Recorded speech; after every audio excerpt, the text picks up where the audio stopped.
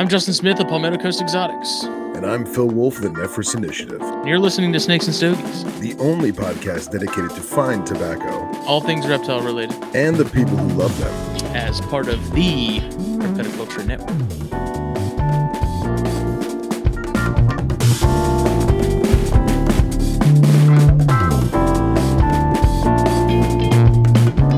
Cheeto-y glaze. Oh, the glistening dust of Doritos. My mic stand is not cooperating right now. There we go. My brother attended a seminar for some corporate programmers thing, and I guess there was people there from one of the big Dorito or chip company, Lay's, whatever, and they were saying how they know how to make Doritos and Cheetos and all these like dusty chips. They know how to make it taste exactly the same without the dust. And they put the dust in on purpose because they say it's quote unquote part of the experience. Fuck that. How many car wrecks they cause because of that dust? Yeah, exactly. How many lives? How many millions could have been saved? Right. Exactly. How many millions of bacteria have I consumed regrettably licking my fingers with those freaking dust? Very audibly. Audibly, yes.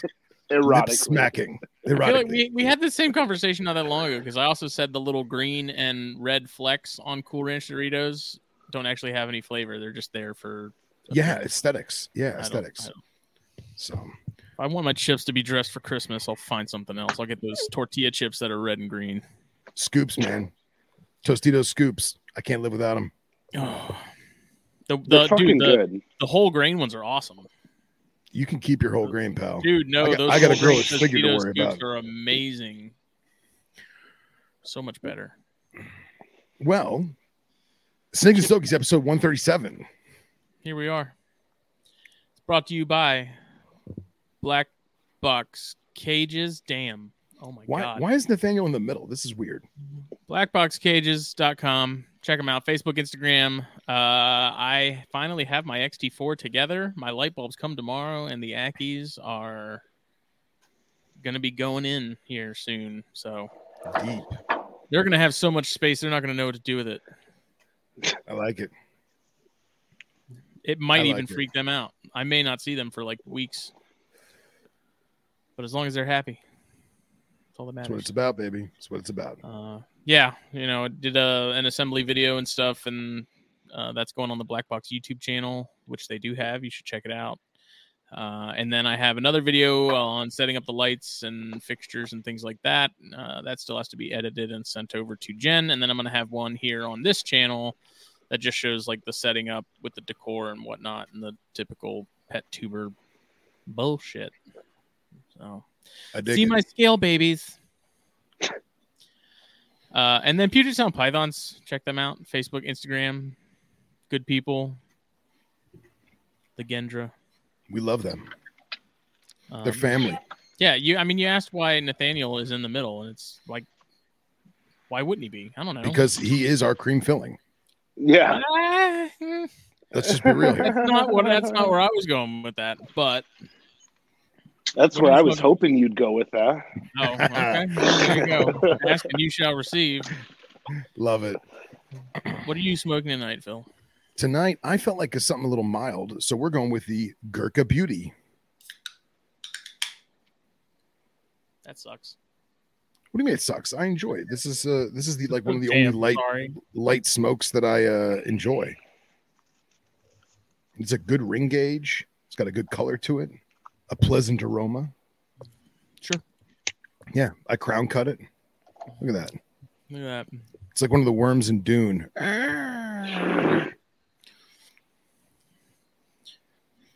What about you? I'm going the opposite. I'm going strong, fuzz on your peaches, Jaime Garcia. But this is like some new size that I noticed that we got in.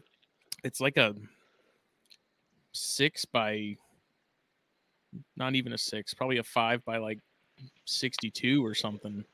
So it's already a really strong blend. This used to be one of my favorites, and then I noticed when I smoked them, there was a few that just tasted really off, and so I kind of didn't come back to them. But I smoked a Toro earlier after work, and it was phenomenal. So I grabbed one of these, and then I have a My Father Cedrus on deck.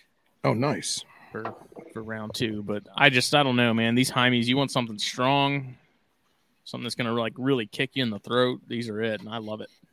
Nice, excellent. Keller's here, Henry's here, Billy Jenkins, Billy Jenkins, Roberto. damn Billy Jenkins. This is our Atractaspis Extravaganzas. Yes. I think I'm only here because I got fucking bitten by one. You could have had Mike Clarkson on here. No, No. We've tried, like we've tried to pin down Mike. He's a hard man to pin down, but not even just to talk about like his experience with that. Yeah. And honestly, I completely forgot that you had even been tapped by one too. So yeah, that's I mean, you're the only guy. You're the only guy we know that actually keeps them, consecutively, and I'm envious and want to learn as much as I can. Yeah, So, I was like, we talked about stiletto snakes a lot, and I was like, we should do an episode. And I was like, who actually keeps those things besides Phil? And I was like, the only other person I could think of that would actually have some in any sort of like substantial number and time frame would be you. Yeah. And I was like, hey, it's short notice. You want to come on talk stilettos? And he was like, yeah, sure. So here we are. Yeah. I'll always talk about those little fucks. dude, And I it's went amazing. through a mamba bite, and I'll take a mamba over a fucking stiletto snake bite any day of the week. You hear that, children? Learn from that. Oh. Well, for those of you who are unaware, we're joined by Nathaniel from MToxins Laboratories. Thank you for coming on the show, my good friend. Of course. Happy to be here. Happy to have you, man. Overdue. You did a THP episode, right? THP, but it's been like 3 years, I think, or something like that. It's been quite a while. Yeah. Well, then we should do the like the brief synopsis, get to know your guest kind of thing. And why don't you tell us about MToxins and go from there? Sure. So we're a high volume venom production facility located in northern Wisconsin. And we produce most of the venoms for the African antivenoms, as well as we do the monocle cobra antivenom, the king cobra antivenoms that are made out of India. And we do stuff for Central and South America. So we don't do anything North American. We also are one of only 2 labs that do snakes and invertebrates. So we do the scorpion antivenoms for Inosan and for Vin's Biopharma. Aside from that, we do tarantulas and centipedes and all kinds of stuff for evolutionary research. So we extract a lot of venom. Awesome. We also have a huge educational center and serpentarium located at our facility. So people get to come in and learn about all kinds of different animals that I've worked with through the years, like owls and eagles and, possums and raccoons and all kinds of crazy shit that we bring in for kids for education. So with the scorpions that you guys are using for that, is that pretty much Androctonus and Liurius? Correct. You guys are focused on? Yeah. Correct. Yep, all the big, the bicolor, the Emerexi, the Australis, and then, of course, the Deathstalker. Those are the big ones. I do love me some bicolors. Yeah, they're terrible little beasts. And they're just little tanks, man. They are little tanks, but what sucks is, so it takes, to make a gram of their venom takes about 21,000 drops. Whoa. To get a gram of dry weight of venom. So they actually produce, they're super toxic, but they produce so little that I basically want to swallow a bullet, and do it. But it's for a good cause. So we put up with the bullshit. That's incredible. Surely, if you're doing antivenom for bicolor, then I guess people are getting stung by them pretty regularly. Yeah, correct. Yeah. Wow. That's incredible. All the Androctonus I've kept, I love. They were really fun. square feet. Hands down. I mean, with the exception of Parabuthus, I think they're definitely my favorite genus, hands down. Mm-hmm. Yeah, and I really like the looks of the Australis and stuff like that. They're cool looking scorpions. But yeah, to put it as their little tanks, that's the best way I've ever heard it put. So just ballpark, how many, Buthidae do you have on site? Ballpark. 600, 600 to 700. That's a lot of bugs. If our quotas went ridiculous, we could have to have upwards of 20,000. So we actually have additional production space, actually in our basement that we can expand into if we have to. But say with 600, you could reproduce enough broods, I think, to hit that mark in no time. Yeah. Dude, that like everyone talks about how it's painstaking to maintain and feed snakes and racks, especially when you're doing high volume like you guys. But I can't imagine having 600 or 1,000 deli cups with one bug each. Like, that's just wild, man. Well, what's fun is it's typically an intern job, It's the interns will do it, and my lab manager, Jacob Swales, he kind of oversees it and makes sure that everybody's getting fed and everybody's getting handled. So he pretty much manages the lab for me as far as feedings and shit like that go, because as one person, it's impossible. We have 600 snakes, 600 invertebrates. It's absolutely ridiculous to try to do alone. Mm-hmm. Yeah, not to mention you have all the logistic stuff in terms of equipment and shipping stuff out and receiving goods and the public coming in and doing presentations for them and handling the public, and it's a hell of an operation, man.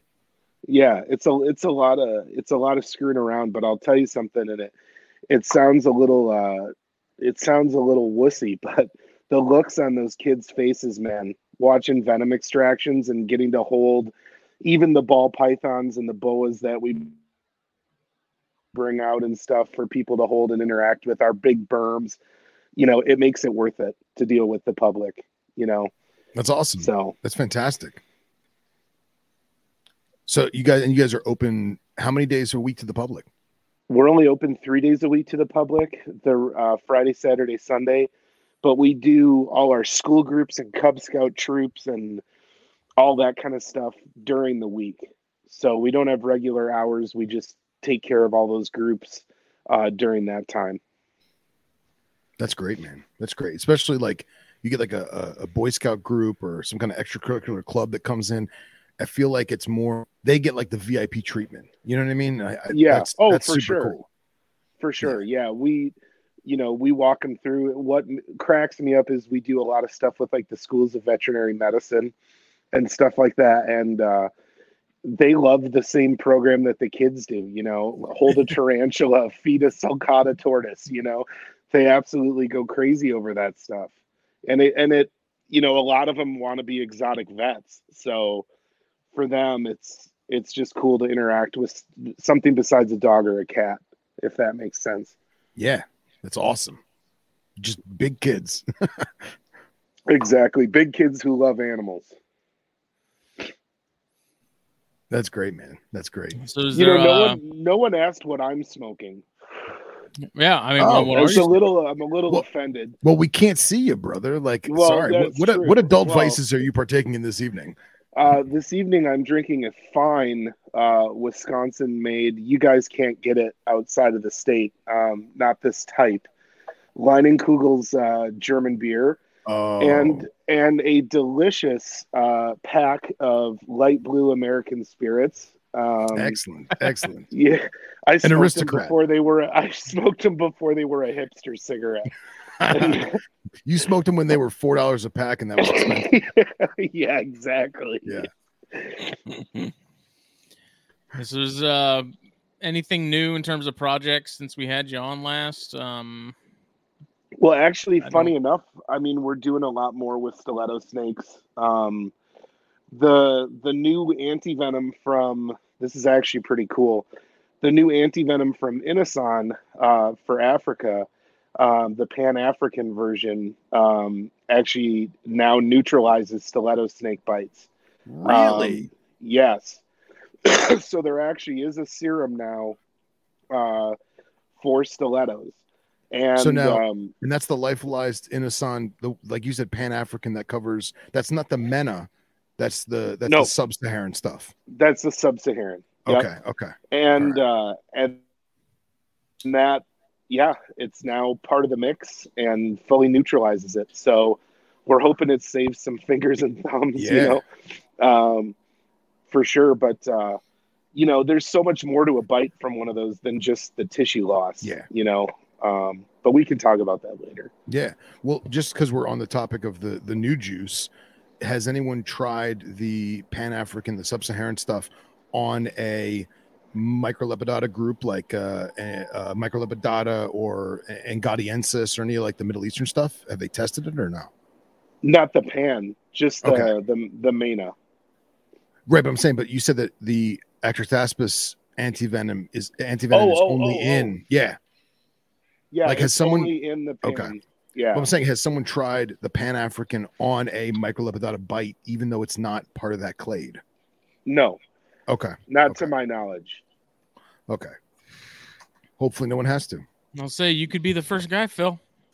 Dude, monkey shot in space. Dude, I would love to have just a big Angadiensis in like a big arid display. Like, oh, that'd be awesome. I digress. Sorry. It'd be excellent. Excellent. Yeah, so before we get into the stiletto stuff, though, I was very curious because last time we had you on, you had mentioned that you were helping with some collection on Atheris venoms because there was supposed to be some paper coming out about those. Has that been released? It has not been released yet. Okay. They're still throwing around a name for it. They're still finishing all the venom assays and everything like that. A lot of times, like... It's kind of funny. We're not supposed to talk about it, but I don't even give a shit anymore. We did this huge thing for National Geographic and like for the print magazine. Mm-hmm. And it's been 3.5 years and it's not released yet. Some of this stuff just takes years. Yeah. It's a bit ridiculous. The scientific papers, it makes sense, but an article for a magazine, it's crazy. I mean, they did better pre-planning their stuff for the magazines than we did. Yeah. We were like, oh, the deadline, we're releasing an issue in 2 weeks. Okay, we got half a magazine we got to fill up. Phil, let's find some people. Right. Instead, Nat Geo's like, yep, we're going to release this in about 4 years. So when you see the next Olympics are happening, be on the lookout. Yeah, pretty much. And then the funny thing is, you go through all the work with them and their photographers and stuff are absolutely fantastic people. We worked with a guy out of Brazil, and he came up several times over those years.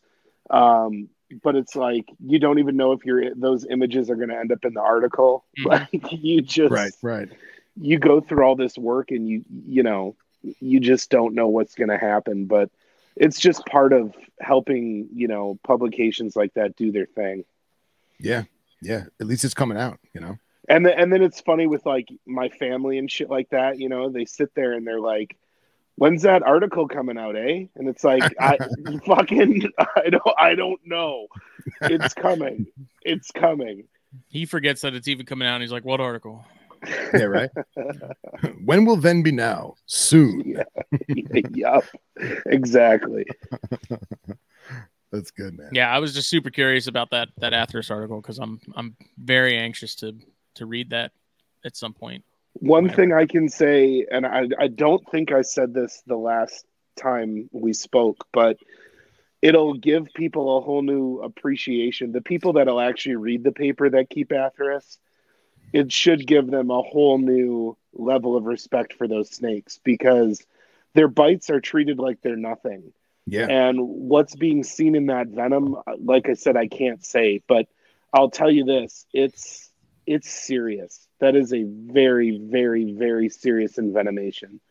And so, people treat squams like they're, I don't know. I don't know a good analogy, but, Like it's pretty much a baby snake, and it's not going to hurt you like an eyelash viper or something, or a trimeresurus, but they are toxic as hell, and people need to treat them with a lot more respect. That much I can say. Yeah, we changed the whole way we work with them now. Because of it. I feel like people treat trimeresurus and eyelash vipers almost more weary than they do with Atheris, which is shocking to me. Yeah, I know. And like a Wagler eye bite is not gonna, it probably won't even put you in the hospital. You know what I mean? But I'll tell you, you get a serious squam envenomation, you're in for a serious problem. Yeah. There's a reason they use Echis antivenom to treat those. Right. See, but even then I've heard that's not a great solution, but it seems to do the job, at least for the most part. Is that accurate? Well, I don't know. It's like it's not ideal, but it's better than nothing kind of thing. It helps with certain aspects of the venom, certain effects of the venom. But it doesn't treat everything. So you're still doing, I use the word triage, but it's not fucking triage, but you're treating part of the bite, but then you have to manage the rest of the bite a totally different way, so it's multifaceted, and it's difficult. Yeah, there was a guy a couple of years ago that was making its way around the internet, and he had a come to God moment because he got bit by a squam. I believe the gentleman was in Germany, and he got bit by a squam on the thumb of his right hand because he was being stupid and reached in the cage or something to like move a water bowl or something. And he had a small little blister, and that was it. So he said, you know what? I want to document everything. So this time he actually, messes with the animal with his hand and gets a legit bite in the thumb.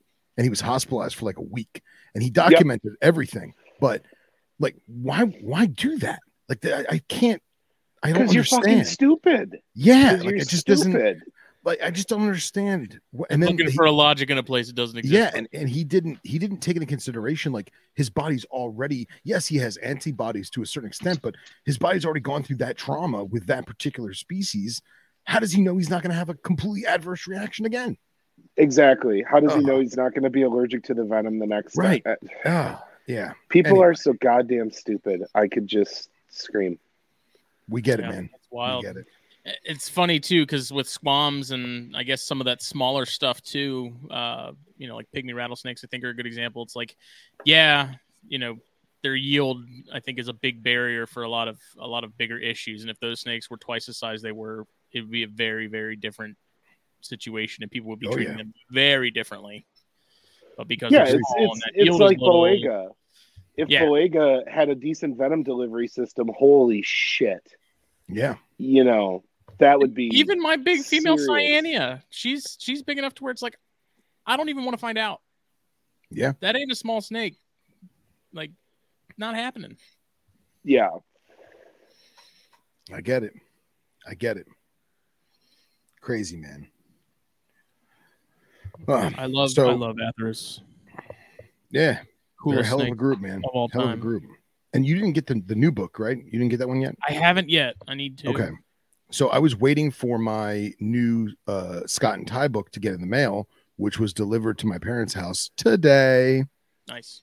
So I got to go pick that up, and once I get that, I'll put in for the new Atheris book, and I'll be that guinea pig and see how it is. Because if you go to Edition Chimera's website, it's super weird. Like, you have to buy it from his website, or you have to email him and buy it.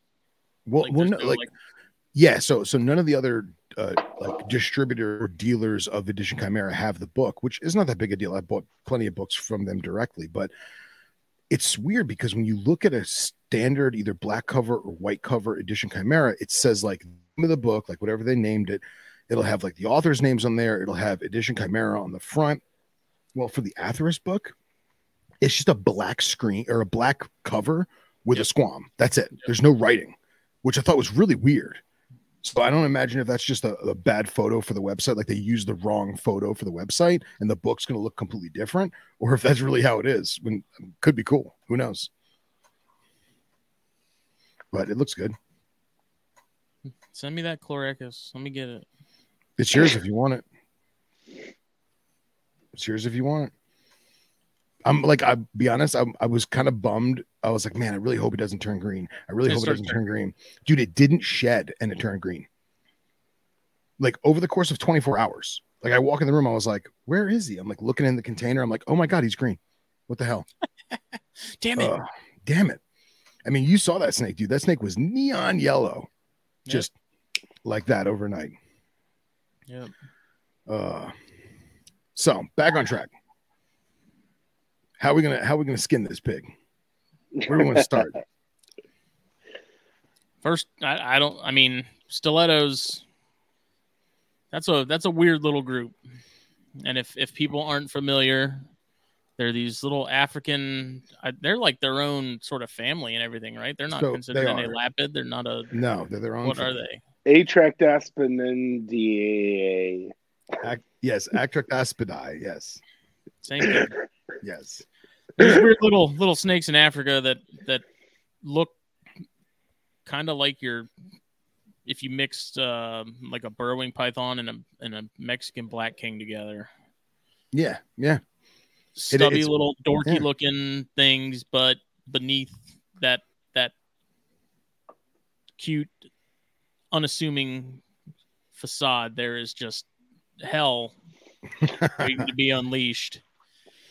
And they've been deemed by a lot of people as like the unpinnable snake because instead of striking in sort of the typical manner of like forward mouth open, they kind of just slip that fang out under the top lip there and just jab you with it kind of sideways, and that's why they call them stiletto snakes. So I believe.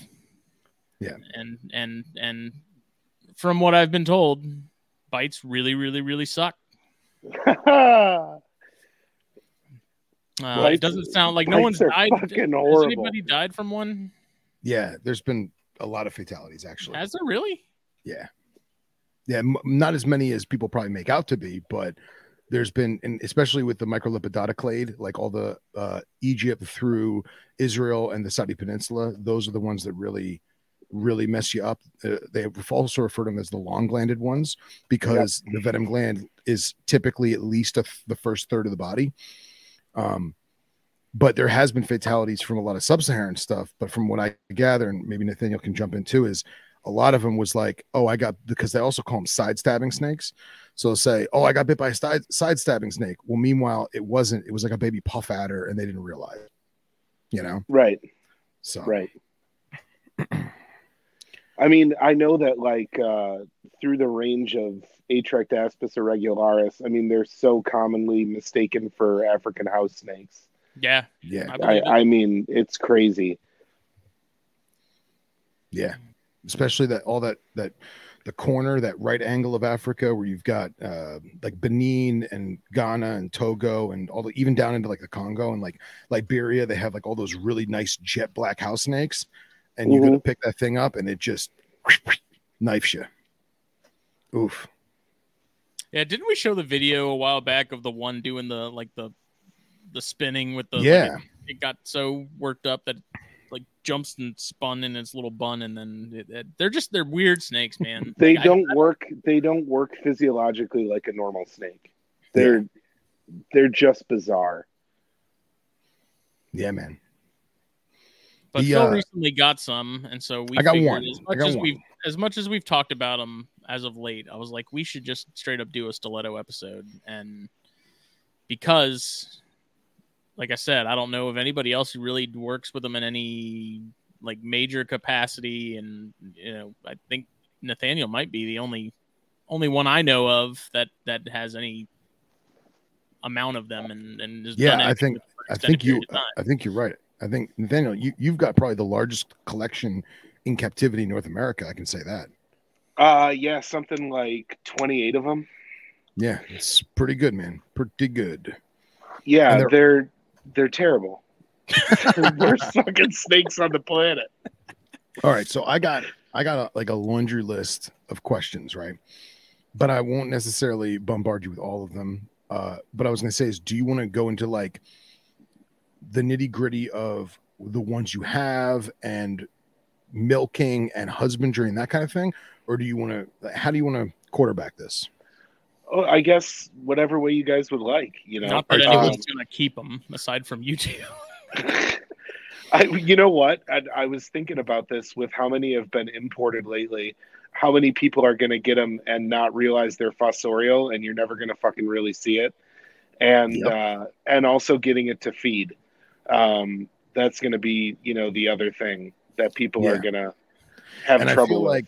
And I feel like with the one that I got now, and I uploaded some pictures so we can show some pictures and stuff too. I don't know if you can see us. I know we're doing audio only, but I can see it.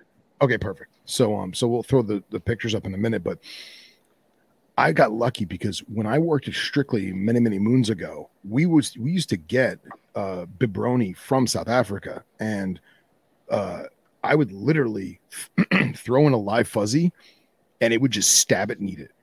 And that was like almost all of them. And I was like, this is fantastic. This is cake. It's great. Wild. And that's not the case with any of the other species. No. So, yeah. So let's do this. So you've got multiple species, or you only have Irregularis? We're only working with Irregularis right now. Okay. And is that by choice because of pharmaceutical things, or is that because they were the easiest ones to acquire, or what? It was basically because that's what there's demand for.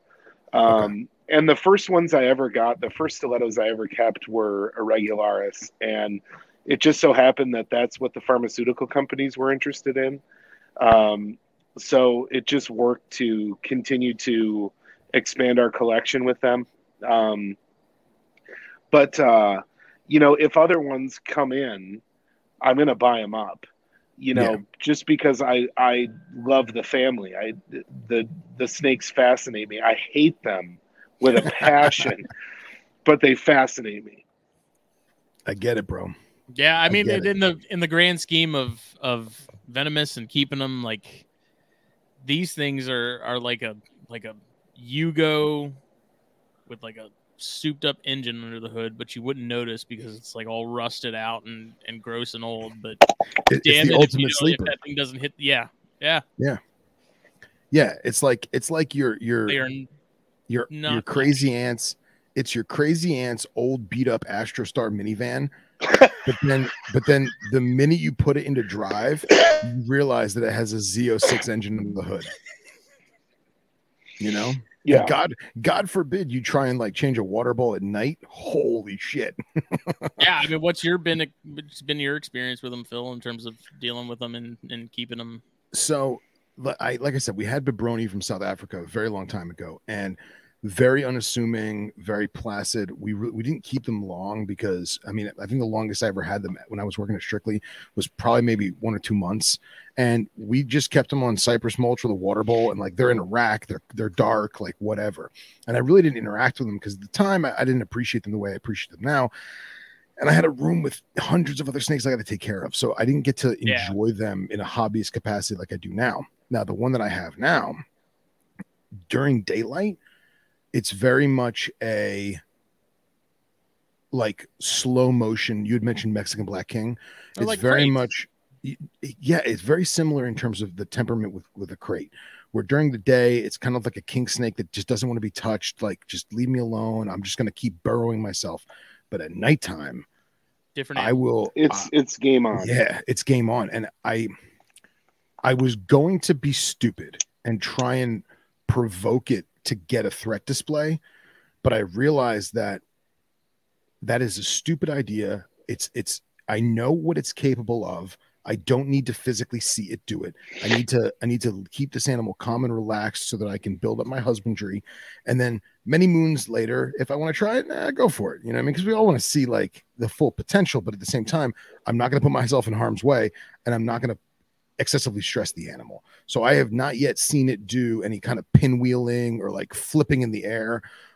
One time I was working in the room at like 9 o'clock at night, and I lifted up, I have a piece of cork flat in there. So I use hemostats to pick up the cork flat, and it got spooked and it like did a full 360 real quick, but it didn't levitate like we've seen them do. You know what I mean? But Shy, other than that, I leave them alone, man, especially at night. It's not worth it. Yeah. So, but Nathaniel, you've seen the threat displays copious amounts of times, right? Oh yeah, my favorite is the pecking, where they I want to actually see the pecking. bury their snout to the ground and expose their venom glands and just do like in a circle. It's really, really, really cool. Now, see, are they doing that in their enclosure, or are they doing it like on the milking table? They do it on the milking table. Okay. Never in their enclosure. Okay. That's so cool, man. Just so people can kind of get an idea. I mean, if we have a time to show the video, we'll try and pull it up. I know the Esquibla Snakebite Foundation, they posted some videos of them doing pinwheels and levitating and stuff. And Nathaniel, correct me if I'm mistaken, but basically they will arch the first third of their body very similar to a colubrid showing the side of its neck, kind of like an Asian rat snake. So they're gonna bow that first third. They touch their nose to the ground and then proceed to rapidly tap to make like a drumming sound. Correct. Yeah. Correct. Okay. And have yours ever done the pinwheel in the air thing? They've never really levitated. Okay. To be honest, I don't really give them the chance to. Yeah. You know, we bring over to basically kind of go over it. We bring the tub over to the extraction table and then hook them out. And usually they start doing the pecking. And then I just grab them with the glove right away. I'm just like, I'm not going to deal with your bullshit. Okay. So you're hooking them out of the enclosure, putting them on the table, and then you have your hex armor and you're just physically restraining them with your hex armor gloved hand. Correct. And what I do is, so I hold them with the hex armor in my left hand, and then I hold the extraction vessel with the right hand and rub their face. And with the end of the extractor? Yeah. Okay. And so the end of the vessel, and then they'll start sidestabbing it.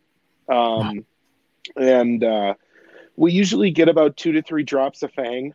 You know, we have to do a fang at a time, obviously, because of how they bite, but or envenomate, I should say. But you know, we do that.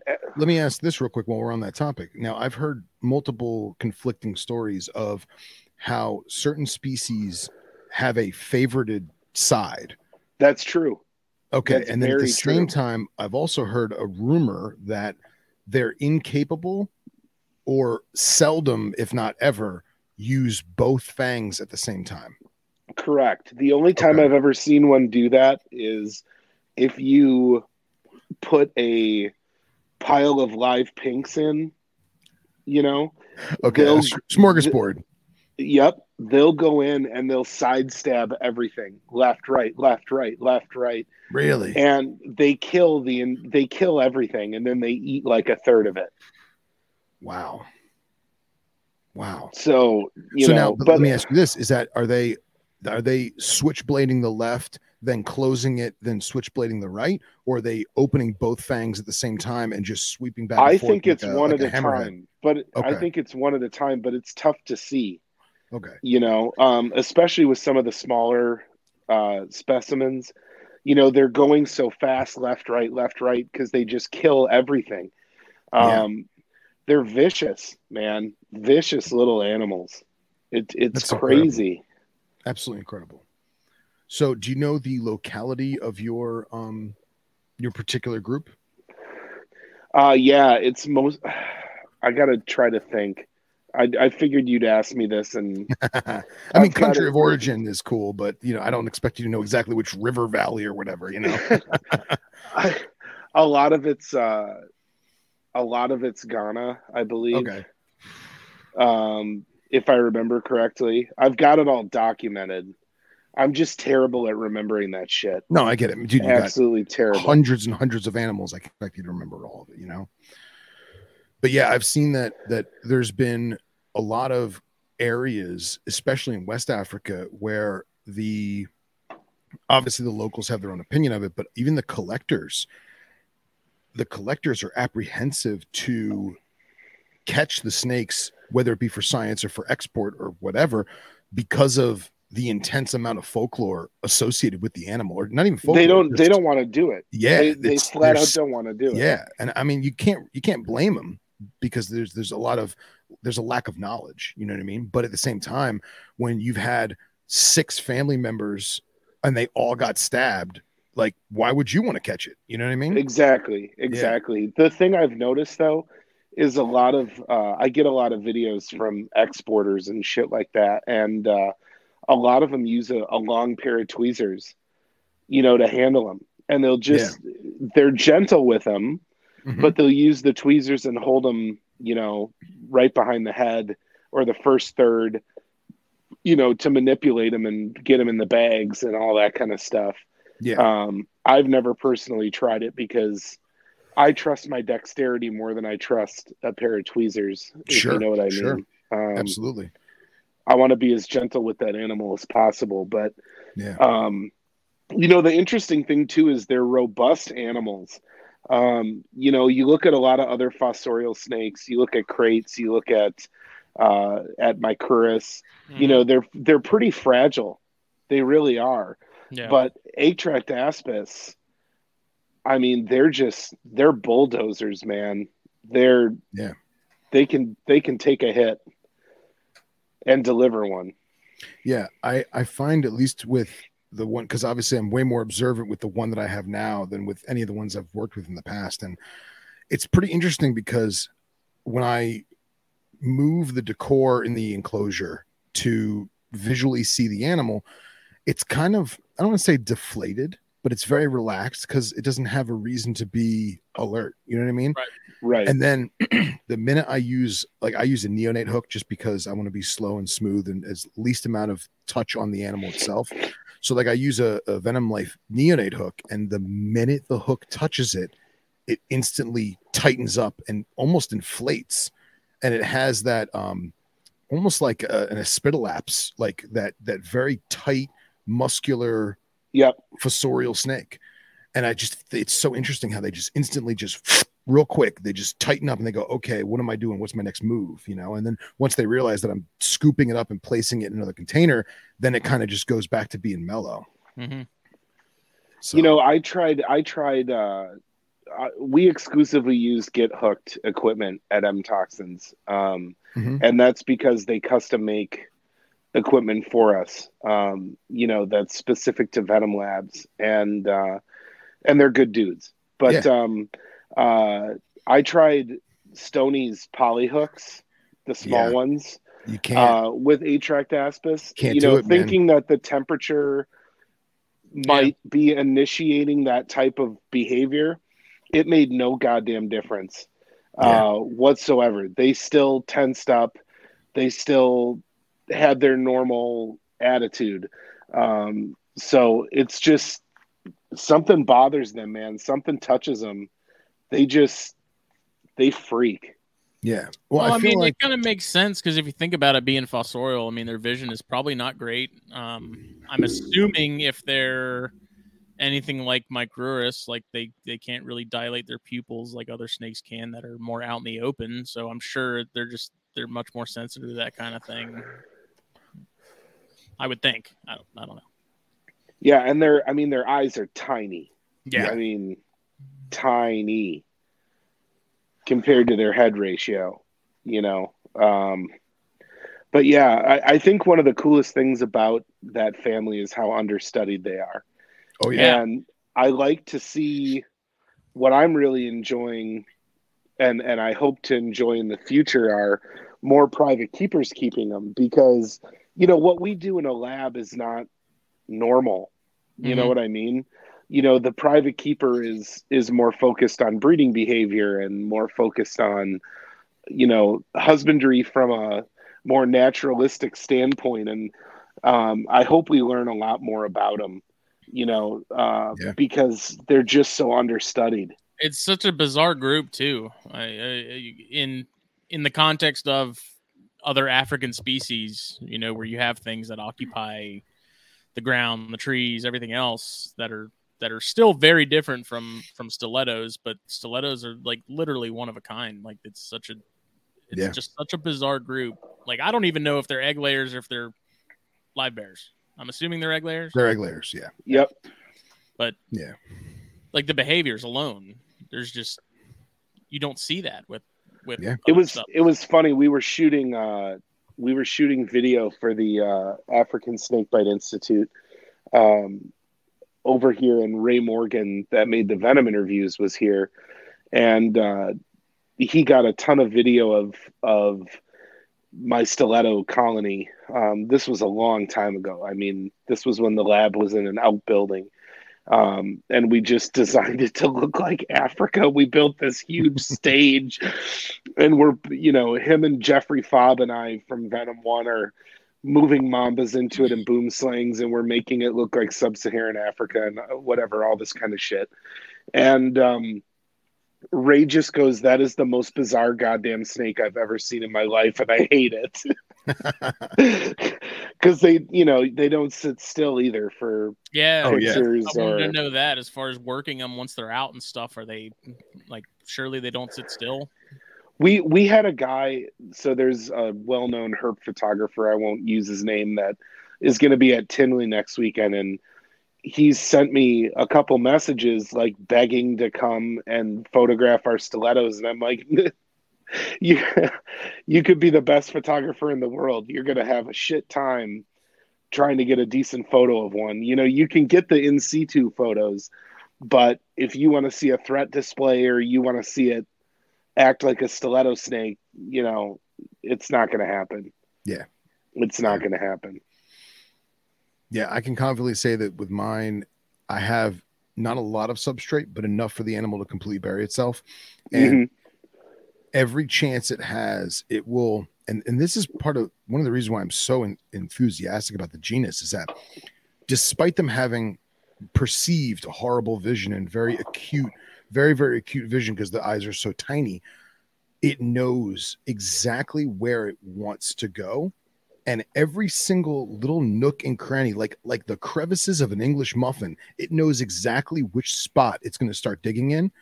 And if I don't scoop it relatively quickly to remove it from the enclosure, it automatically goes right into the next little divot. And it's fascinating. Like most fossorial snakes, they're super shy. Yeah. Super shy. But we keep ours on a moistened paper towel with some sphagnum moss. We have to keep their faces clean for extraction and things like that. We just can't, we get nice sheds from them, so that's how we kind of gauge our husbandry, is just based on their sheds. Sure. And as long as they're eating and pooping, right? As long as they're eting and pooping, that's all we care about. Yeah. And producing good venom, and but yeah, it's so I don't get to see them. I get to see them peck and, like I said, and kind of try to burrow, but I think because there's not a substrate layer there, they stand their ground more. Oh, I'm sure. Because they just feel so exposed. But like I said, I don't give them much time to really get super stressed out. I try to just hook them out, grab them, be done with it, and get it over with. It's like a micrurus extractions. We want to keep it as quick and unobtrusive as is humanly possible because those snakes are so goddamn fragile. So same thing with Atractaspis. So then let me ask this. So I've had the animal for, it's probably, how long has it been, Smitty? At least 3 months, right? I don't know if it's been that long. I would think more like 2. Okay. So I gave him, I put him in when I first got the animal, it sat in a sterilite container with about a quarter inch of water for probably about maybe 2 hours, because I just want to make sure it's hydrated. And then I put it in the enclosure and I left it alone for a solid 10 days. And then I went in there, I checked it, and I was like, oh, it's fully blue. It's going to shed. All right, great. I left it alone. It shed a perfect shed. Unfortunately, I wanted to save the shed so I could do a scale count, but it had mangled its shed into a little ball, and it was all ruined. And You know, so I left him be for the rest of that week. And then I threw in a live fuzzy just to kind of see what would happen. And that was no go. And then I wound up doing a live pinky, thinking maybe it was a size factor. Again, no go. And then my third feeding attempt was I took a Cordylis shed skin and stuffed it in the mouth of a frozen thawed pinky. And I didn't attempt to tease feed or anything. I literally just left it right by his head, hoping maybe he would smell that lizard skin and go for it. Nothing. So this morning I threw in a yellow chick wing, just the wing, and I left that in there. So I'll check tomorrow. But what would be your advice on getting the ball rolling with this animal eating? You know, one of the things, it's interesting because like KRZ has had really good luck moving them into a separate enclosure, with nothing in it, and just putting live pinkies in there. Really? Yeah. Yeah. Have you tried smaller options, Phil? Well, yeah, and I tried Like the pinky that I used. normal? Yeah, well, the pinky that I used was actually a day-old blood pink. It was alive. Okay. But I put it in its enclosure where it could burrow and dig and get away from that invasive animal, right? Or that nuisance stuff that's in its cage. So I have not tried putting it in something else. So maybe that is the key. It's a thought. I mean, it's something to try. You know, I'll be very upfront. We tube feed the Bill Haas formula to all of ours. Okay. And it's cheating. Yeah. It's cheating. But we get great health out of our specimens. So, you know, but I've had them take, like I said, before we went live, you know, put a pile of pinks in there. Of live pinks, and let it go crazy and see what it does too. You know, that's cheap enough to try, and you know, but it's something. Do you think I should do it in the enclosure, or do you think I should take it out in like a blacked out container for a couple hours? I would try both. Okay. We'll try both. Just to get it feeding. You know, they don't, the one nice thing is they don't have a super fast metabolism that I've ever noticed. So, you know, I think you have time and you have options. Yeah. And we were talking about before the show is that it hasn't eaten. It's been all these weeks and it doesn't look like it's lost a speck of weight. So, yeah. Okay. Yeah. I wouldn't be as concerned. Okay. Yeah. So my first thoughts, and I mean, granted, I'm just a guy that got chondros, corns, and other random bullshit. I remember, I think there was an episode of Crocodile Hunter at one point where he saw one, and it was probably staged, but it was under like a mat of hay. And I'm assuming, I mean, we know that they're like nest raiders, like burrow raiders, where they go and find a nest of something and they eat whatever's inside that they want till they're done. So I'm wondering if it's a similar situation like that, where you have like a mat of something with pinkies under it, and then the snake in there in the separate container. Trying that, like, you know, those cocoa, like the basket liners that they have that are made of coconut husk. Sure. Getting one of those and putting some pinkies under that or something. Well, and that's what I tried with the live prey is I have that piece of cork flat, and dude, that snake lives under that cork flat. So I would literally lift the cork flat up, put the live prey at him, put the cork flat back, and then leave it. And then a couple days later, there's a dead rodent, you know? Because then I also wonder too, scent wise, because you think about if mom's in and out of that nest, there's probably going to be the scent of, you know, urine of an adult mouse or rodent. Right. And other signs that it is a nest that is like a frequented spot. So I wonder if that scent has any part in it.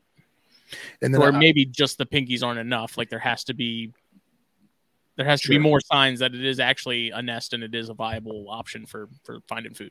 Sure, I could see that. I also, you know, trying to do my homework and figure out exactly what species this is. And we were talking about this previously about I want to say that it's Dahomiensis, but Nathaniel's informing me that the odds of it being that are probably very, very slim. One of the things I was reading is the food is almost what's the word I'm looking for? The animals eat endemic area species. So, like for example, Okay.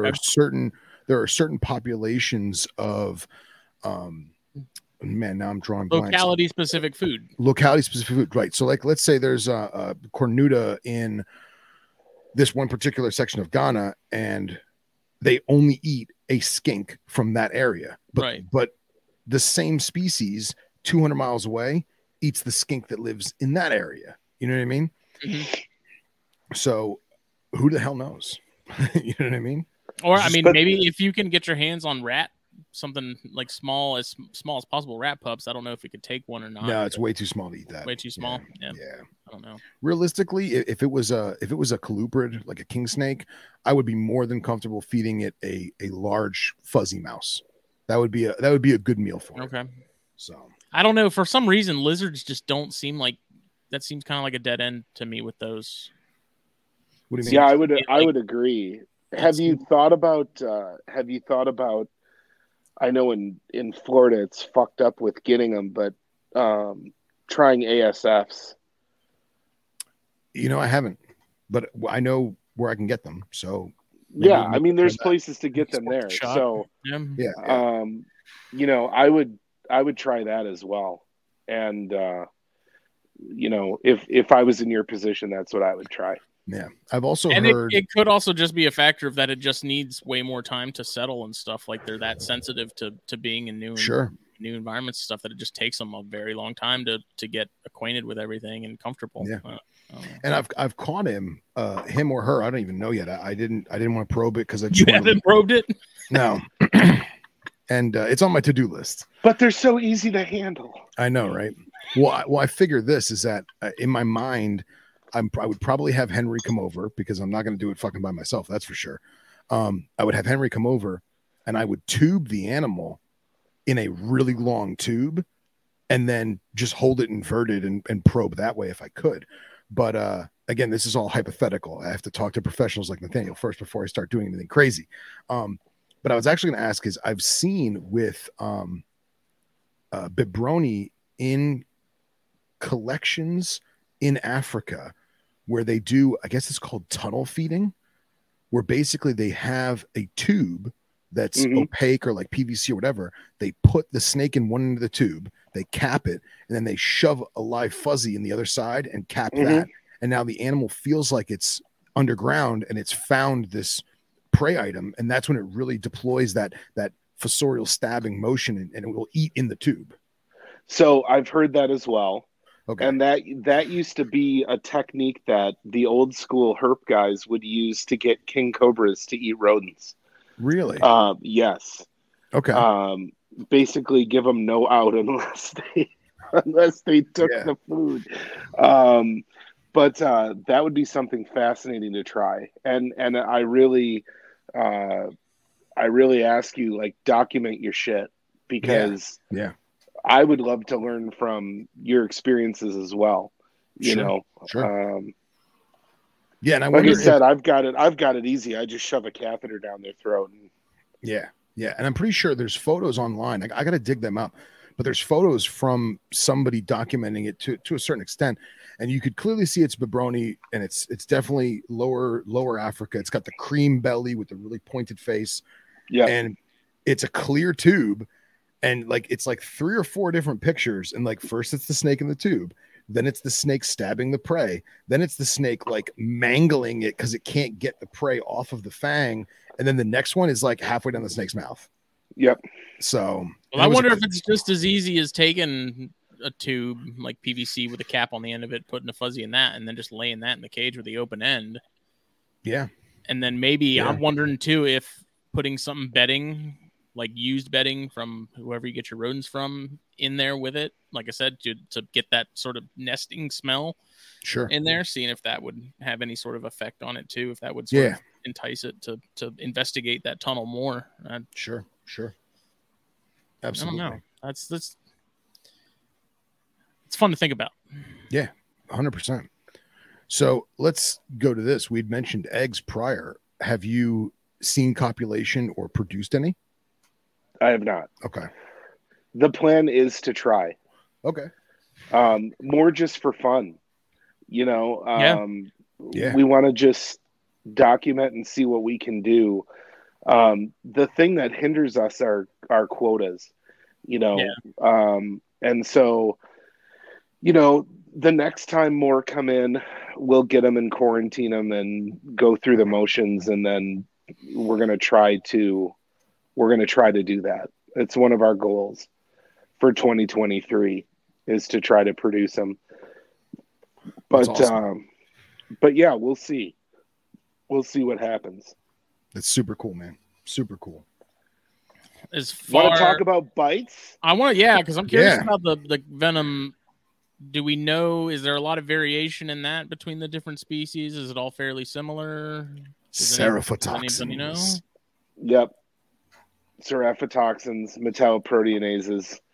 It's just digestive. It's just pre-digestive enzymes like crazy. And that's what took Mike's thumb, was all the digestive proteins in there. And I don't know how I got away without losing a finger. I still don't know. Leslie Boyer, when I had my bite, Dr. Leslie Boyer was in Africa and was in sub-Saharan Africa and was talking to Jean-Philippe Chapeau, another very well-known French snakebite doctor.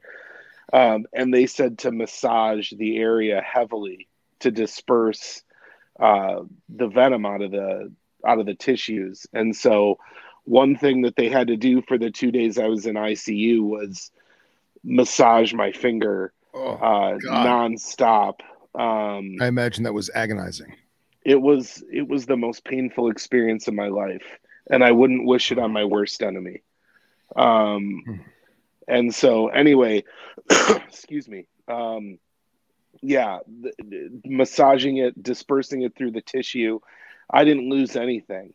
And I feel very fortunate because it was a serious envenomation.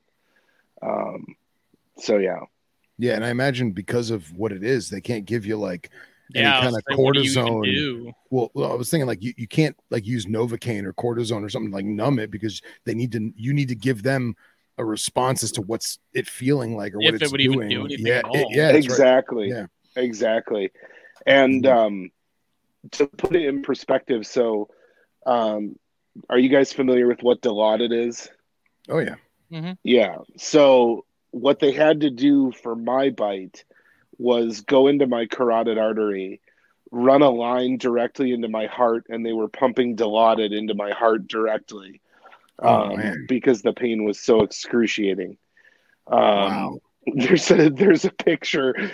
I should send it to you guys. There's a picture of me in the hospital with the line in my neck, getting Dilaudid with a big thumbs up with my swollen fucking hand. Well, any pictures you want to share on the show, if you just send it to the Facebook, send it to me in Facebook Messenger, and we can throw it up right now. If you want. Hold on, because I was just talking to Justin. I'll send it over to him. Yeah. But yeah, it was that was a rough one. I mean, that was Jake's experience with his Atrox bite. He's like, dude, they couldn't give me enough morphine. Like, it would not. It's like morphine didn't do jack shit for the pain. It just, I mean, completely unrelated in terms of like, you know, the snake and the bite and stuff. But he's like, morphine was just laughable. It didn't do anything. Well, the thing that happened, and it happens so often in snake bite. Justin, you should have that photo, by the way. The thing that happened was, you know, my blood coagulopathy went to shit. It was water. It was water. Wow. You know, like the equivalency of a Bothrops bite. And no kidding. You know, that was the thing that was so scary was, you know, they flat out said, if you get in a car accident and hit your head on the way home, you're going to hemorrhage out. Wow. So it was just nuts. Absolutely nuts. There you go. But yeah, you can see my hand all swollen up, and look at that lovely artwork. Looks like a kid drawing a great white shark. Yeah, that was my helper at the time, my intern, marking my hand for the swelling. It should have been a tattoo, is what it should have been. Yeah, right. But I ended up getting that snake's profile tattooed on my arm. So, Excellent. Excellent. We gotta see that tattoo one day. Let me ask you this. It's on his ass. It's on, yeah. Now, not to be insulting, but you are a bigger guy like me. Do you think that had a benefit opposed to someone like Mike's size? I think so. Okay. I really think so. And I don't even want to say this, but I have a belief that breathing in as much venom and as much everything that I have throughout the past 12 years, I've probably got some antibodies going for me. Absolutely. I wouldn't doubt it for a second. Yeah. But I can't prove it. And I said that once to Dr. Boyer and she just laughed in my face. And so, she's an actual, genius and I'm a stupid venom extractor, but I do think I think it made a difference. Didn't affect the pain, but could possibly explain how I didn't lose my fingertip or my whole finger.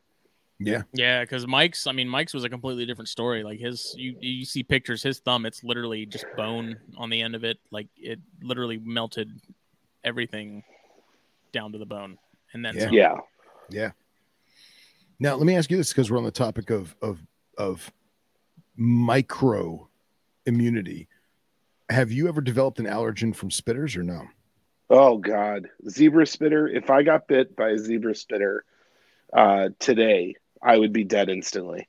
Really? Yeah. It's bad. And one of the things that's my own fault, and I was warned about it by my mentor in the venom industry. Use a fume hood. Don't measure your venoms raw. Don't do it. You're breathing that shit in. And I was young and dumb and full of cum, and I knew everything. Yep. And I did it that way, and it makes me very ill. Even if I do, like, we do a ton of Crotalus adamantius because it's in some of the South American mixtures of antivenom that we do, because it has great efficacy for bites. I didn't even think about that. That makes a lot of sense.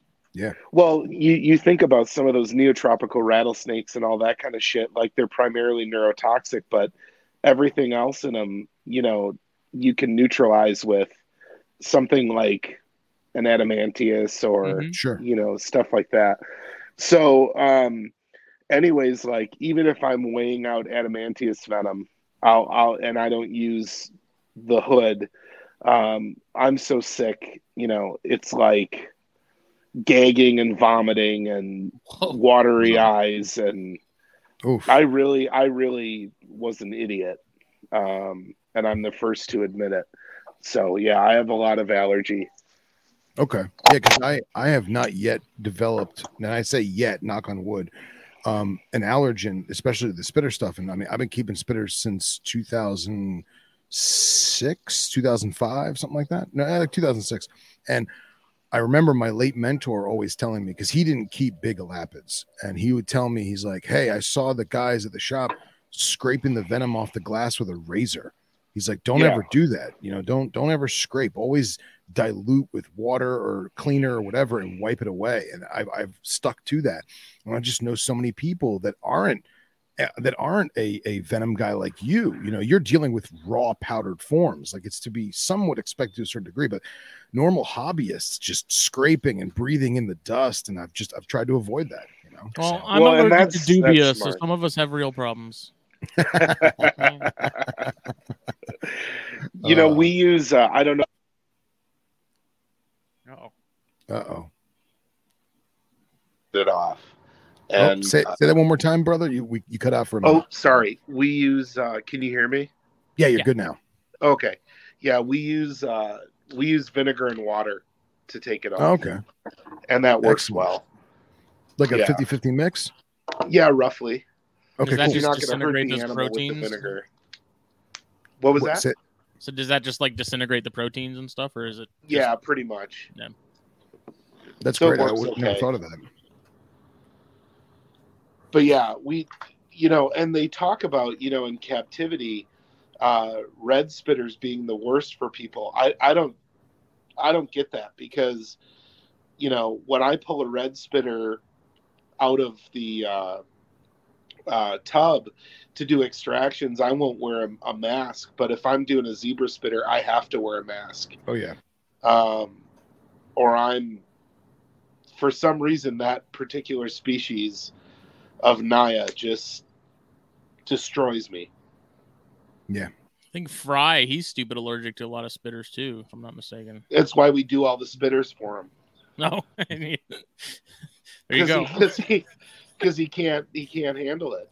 He just can't. And it's because he was stupid like I was. Sure. Like I said, we knew better when we were kids. So, Yeah, and now I'll be here fine. we are. Yeah. Wow, man. That's wild. What was the circumstances of your stiletto bite? These stupid AirPods. Can you say that again? Sorry. So what was the circumstances of your stiletto bite? So I basically pushed my hand onto the fang, being not intentionally reckless or anything, but I was rushed to get the extractions done, and I had put the snake on the table, and it was in a defensive mode, and I went in with one hand to grab it. The other hand I had still sitting there, and I basically just pushed my right hand right onto the fang. The snake wasn't even trying to sideswipe. It wasn't trying to do anything. The fang was out, but it wasn't trying to envenomate me at all. It's anytime a venom extractor is bitten, it's because we're freaking stupid. We did something stupid. There was a chain of events that it's like Carl Barden when he got bit in the face by an Eastern Diamondback. Someone had spilled water on the floor. He's walking with the snake towards the table, the extraction table, slips on the water. The snake goes flying forward, lands on the table. He falls forward. It lunges and bites towards him. It strikes at him and bites him in the freaking gums. I'd never even heard of that. When did that happen? Oh, that was a long time ago. Really? Yeah. That's and that's not to embarrass Carl. We love Carl, but it's he's one of the best. Carl's the man. It's like my black mamba bite. Mambas. I say bite, but what happened was mambas scrunch their nose when they envenomate, and I'm left-handed. I grab the snake with my left hand, and it's biting the vessel, envenomating the vessel, and I use my right index finger to help hold the nose down. And it just helps with the release of the venom. And that particular day, I lifted my left hand before my right hand and lacerated my finger with its fang. I mean, that's not the snake's fault. That's me being an idiot and going too fast. And, I got a good amount of venom and needed anti-venom for the first time in my life. So, it's always our fault when we're bitten. At the same time, though, it sounds like that polylepis bite went about as smoothly as no, it did. Could have gone. Yeah, it did. It could have been really bad. But anyways, it's like Jim Harrison with one of his Bothrops bites. His tube had a fracture in it. He used it anyway. The snake cracked the tube the rest of the way, got him on the arm. I don't remember the exact specifics. I'm sure him and Kristen will correct me if they listen to this. But anyway, and he was fucked for a long time. Yeah. From that envenomation. Oh yeah. So, you do. I mean, we extract 75 snakes a day, and you're gonna fuck up eventually. So statistically, yeah, you're gonna at some point, you're gonna hit something. And forgive me if I'm out of line asking, but which anti-venom did they give you for the mama bite? I got Inasan Pan-African. Excellent. It only took 4 vials, and wow. We did 2 vials initially, and I was good. My ptosis had turned around. I was in good shape, but Dr. Boyer recommended 2 additional vials because I had it. Right. And so I ended up getting 4 and wow. getting through that bite. I was hospitalized at like 3 p.m. or something like that, and I ended up home and having dinner with my family by like 6:30 or 7. Crazy. Yeah. Crazy. And that's all about being prepared, right? Yeah. I'm not going to get on some soapbox and talk about anti-venom and how every private keeper should have it, because I don't believe every private keeper should have it. I think private keepers should get together and have anti-venom banks and do it that way. The way Venom 1 started is what I personally believe. Jim and Kristen want everybody that owns a monocle cobra to have 10 vials in their freezer or in their fridge. That's not realistic. Get a co-op together, share the cost of the serum, even though it is cheap, share the cost of it, and help have each other's backs is what makes sense to me. But anyways, it was that preparedness. I was to the hospital in 15 minutes from when ptosis started. Yeah. How quickly were you symptomatic with that? It took, because I'm an idiot asshole, I waited. Because Carl Barton said this once. He's like, when you're bitten, you're in this level of shock and disbelief, and did I get any venom? Did I not get any venom? I know how much venom that snake gives normally. Do I panic? Do I not even worry? And I went to my office and kind of relaxed for a little bit. And then I started to lose ability to control my speech and my tongue. And my eyelids started getting droopy. And, and of course, Dr. Boyer and Jeff Fobb and everyone were just like, you're a fucking idiot. The minute this happened, you should have been at the hospital getting the anti-venom. And they're right. But I'm a stubborn German man and I do whatever the fuck I want. So, yeah. So, and not to mention, you also have like this false sense of, I just milked it. How much more could it really have? How much more? Like not realizing that, a gram kills an elephant, Right. So, oh geez. But I also think it's interesting how you got 4 vials of Inasan. And I wonder think about how many vials of Sav P that would have took. Oh, it would have taken way more. Yeah, it would have been the 15, 20 vials. Why is that? It's just the way it works, man. It's the way it works. Yeah. The Mexicans make the best anti-venom in the world. And that's... It's not just Inasan. It's Bioclone. They make the best antivenoms, and it's because they revolutionized the industry. And it's why it's better. Are they inoculating horses? Like, what are they using? No, they're inoculating horses, but it's what they do with the molecule that makes it. It's everything they do that's proprietary that I'm not even allowed to know. Yeah. After the fact. But they're all FAB2 antivenoms, so they're safe from a lot of potential anaphylaxis from horse allergy and things like that.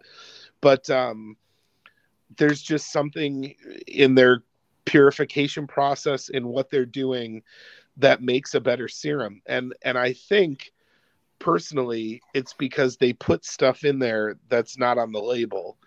And, we can't say what that is, but they'll classic Mexican pharmacies. Exactly. They'll put extra species in there or loco and genera that maybe aren't from the region. Sure. but do a much better job of neutralizing specifics, and so you just get a better serum, a way better serum.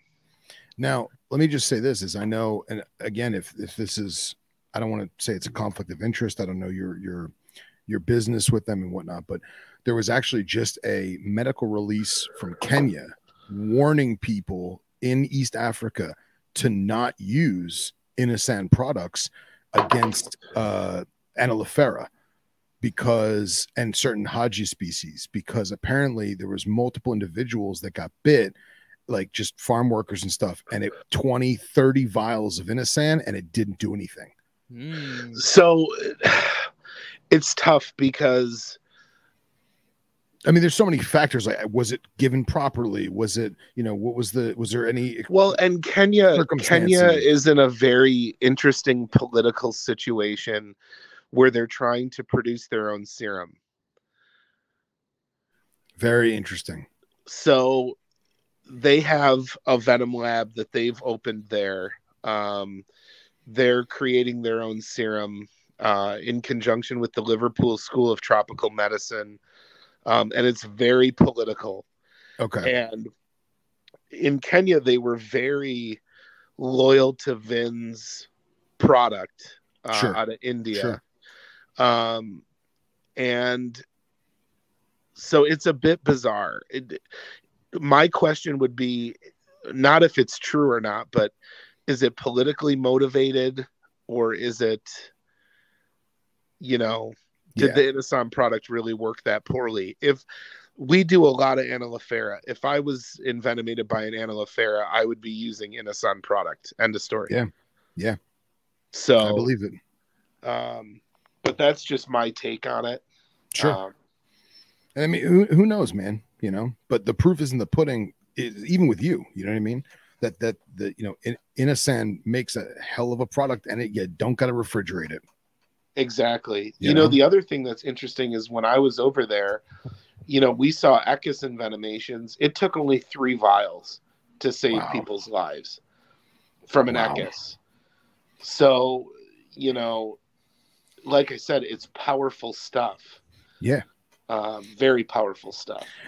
Speaking of Echis, have you in any of your pharmaceutical endeavors done any work with the zinc stuff with the Echis? No. Have you heard about this, where they're doing like in excess levels of zinc and it curbs like localized side effects and like localized trauma? I'll be honest, I've not even heard about it. Yeah, so I guess there's a bunch of studies being done in both East Africa and West Africa where if it's the right Echis at the right time and it's the right person and they get to the hospital at the right time, they basically, as they're mixing the antivenom, they dose them with like super huge levels of zinc, and something about the zinc in the bloodstream slows down or prohibits certain properties of the Echis venom from connecting and doing its job, and that basically extends it. So let's say you had 20-30 minutes to get antivenom before you had permanent damage or semi-permanent damage. The zinc gives you like an extra 3-4 hours in theory. That's fascinating. I'd like to see that and talk to Fry about it. Yeah, I'll find one of the, because there's like 3 or 4 papers that were coming out. I'll grab one of them. I'll send it to you. It's super interesting, but it's specifically to African species of Echis. Okay. Yeah, I would be fascinated to read that. Yeah, I'll find it. Actually, I'm pretty sure Henry is the one who sent it to me, so I'll see if he still has it. So, oh man. So speaking of pharmaceutical stuff, so with the irregularis venom that you're, gathering, is this for antivenom specifically, or is there also is pharmaceutical stuff looking at like the seraphotoxins in use for modern medicine? Like what's one of the goals? A lot of it is just evolutionary research. Okay. That's what a ton of it is. There's a ton of different groups that want to look at that venom and try to see what they can learn from it. Right now, I'm not aware of anything that I guess is for any type of, human use or benefit. It's just all, how did we get to this point from an evolutionary standpoint? Yeah. Very cool. Well, and that was what was so funny. We did the huge, so when I got envenomated by the Irregularis, it was in the middle of doing the paper for Brian Fry that showed that no anti-venom at the time could neutralize it. Wow. So it was hilarious because I knew there was nothing anybody could do. It was just, okay, you're fucked. And that's about the end of it. Please suffer silently in your hospital. Yes. Room. Yeah. Yes. Please. Embrace the knife fight. Yeah. So how long did it take for the pain to finally subside? And did you have any lasting effects afterwards? About a day and a half. And this could be just me. There's no scientific, explanation or proof for it, but it gets very tender in the cold. That finger still gets very, and we're talking Wisconsin cold, so -20, -40. That finger freezes up and just feels like shit. Grab my strong hand. Yeah, it's my germs. I'll dip my hand in some mashed potatoes and man, that's crazy. Serve them up for you. So now, do you feel like, in terms of like sensory, you're saying how cold it gets and residual pain? Do you think it's more sensitive neurologically now than it was pre-bite? Oh God, yeah. Really? Yeah. It's like it turned on nerves. That's crazy. Again, it's it could be all in my head, but I'm how many years removed from that envenomation, and still it's like, oh, my fucking middle finger is locking up and my fingertip goes numb. Well, the only thing that's happened to that finger ever in my life was an Atractaspis bite. Yeah. So wild. I don't know. It's so cool, man. I mean, it's fucked up and I'm sorry, but it's incredible, Oh, man. Well, can I show the picture of my little guy and you tell me what you think? Phrasing. Yeah. Phrasing. Yeah, please show me your little guy. I'd love to give an opinion. It's rounded and stubby. It's bigger around than it is long.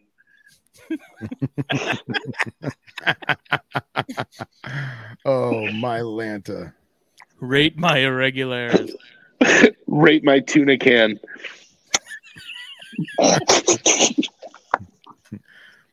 All right, so these pictures are over the last couple of weeks. Don't mind the weird growth. Don't mind the lush vegetation. There was a spot at one point, but it's gone now. Ignore that. Right? All right, so that is bad lighting. It's not normally brown. Fascinatingly bland. You know what? Fuck you, bud.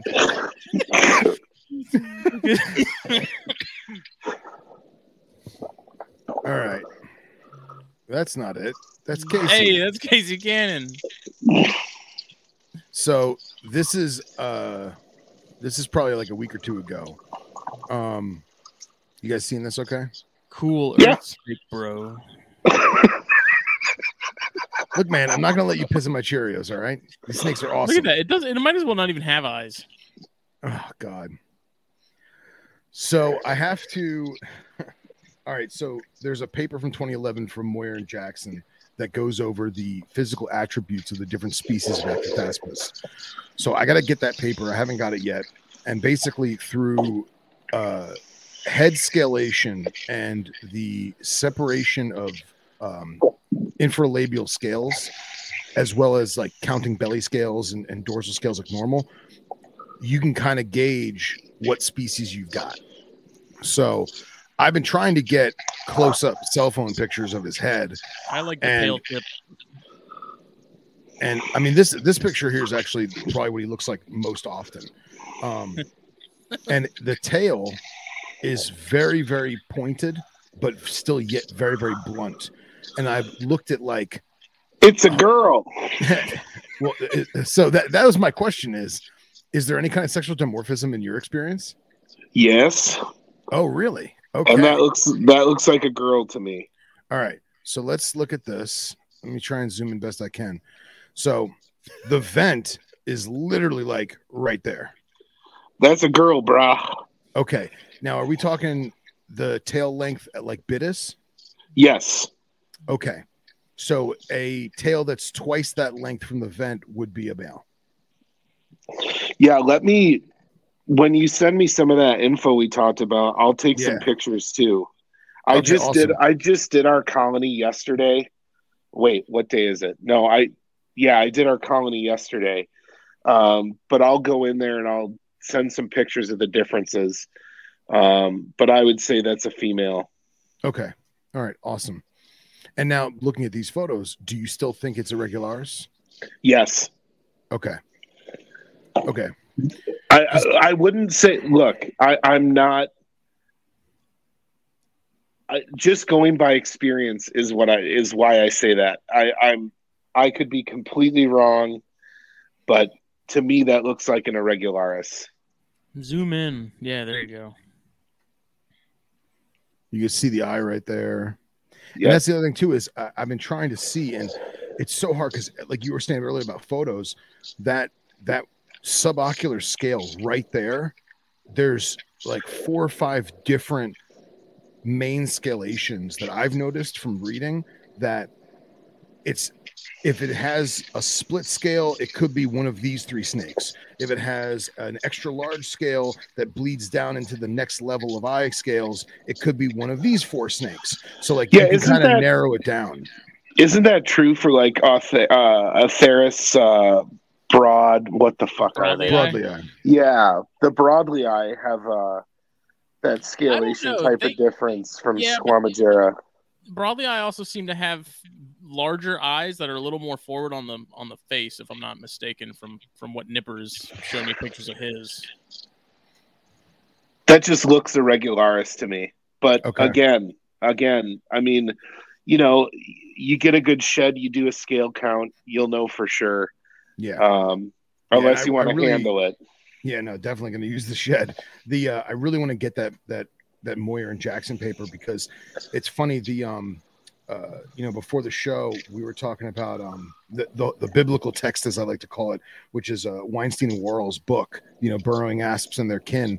And in the book, it literally says, if you want to learn more about how to visually identify them, get Moyer and Jackson's paper from 2011, which was kind of a letdown, but I get it, man. You can't put everything in it, So let me see if I got another good, closer picture of the face. So unassuming, and just you can see the eye there, and then the one scale behind it. These things look stupid as hell. I'm not gonna lie. Yeah, man. They look derpy. Oh, they're super derpy. They're adorable. But the iridescence in these photos does not do it justice. I mean, it gives a rainbow boa a run for its money.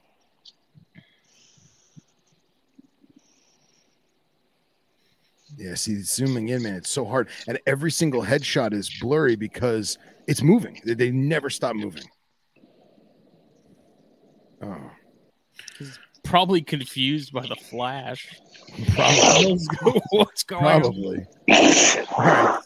So now let me ask you this. You say irregularis. Does this look like all of your irregularis, or is there different variations of it? I mean, I've seen irregularis be kind of a dusty brown, but typically that black pigmentation, the black to blue is typically irregularis. And we have to be pretty goddamn specific on our species to sell their venom. Right. So, but again, I am not the Atractaspis expert, I just happen to have a lot of them.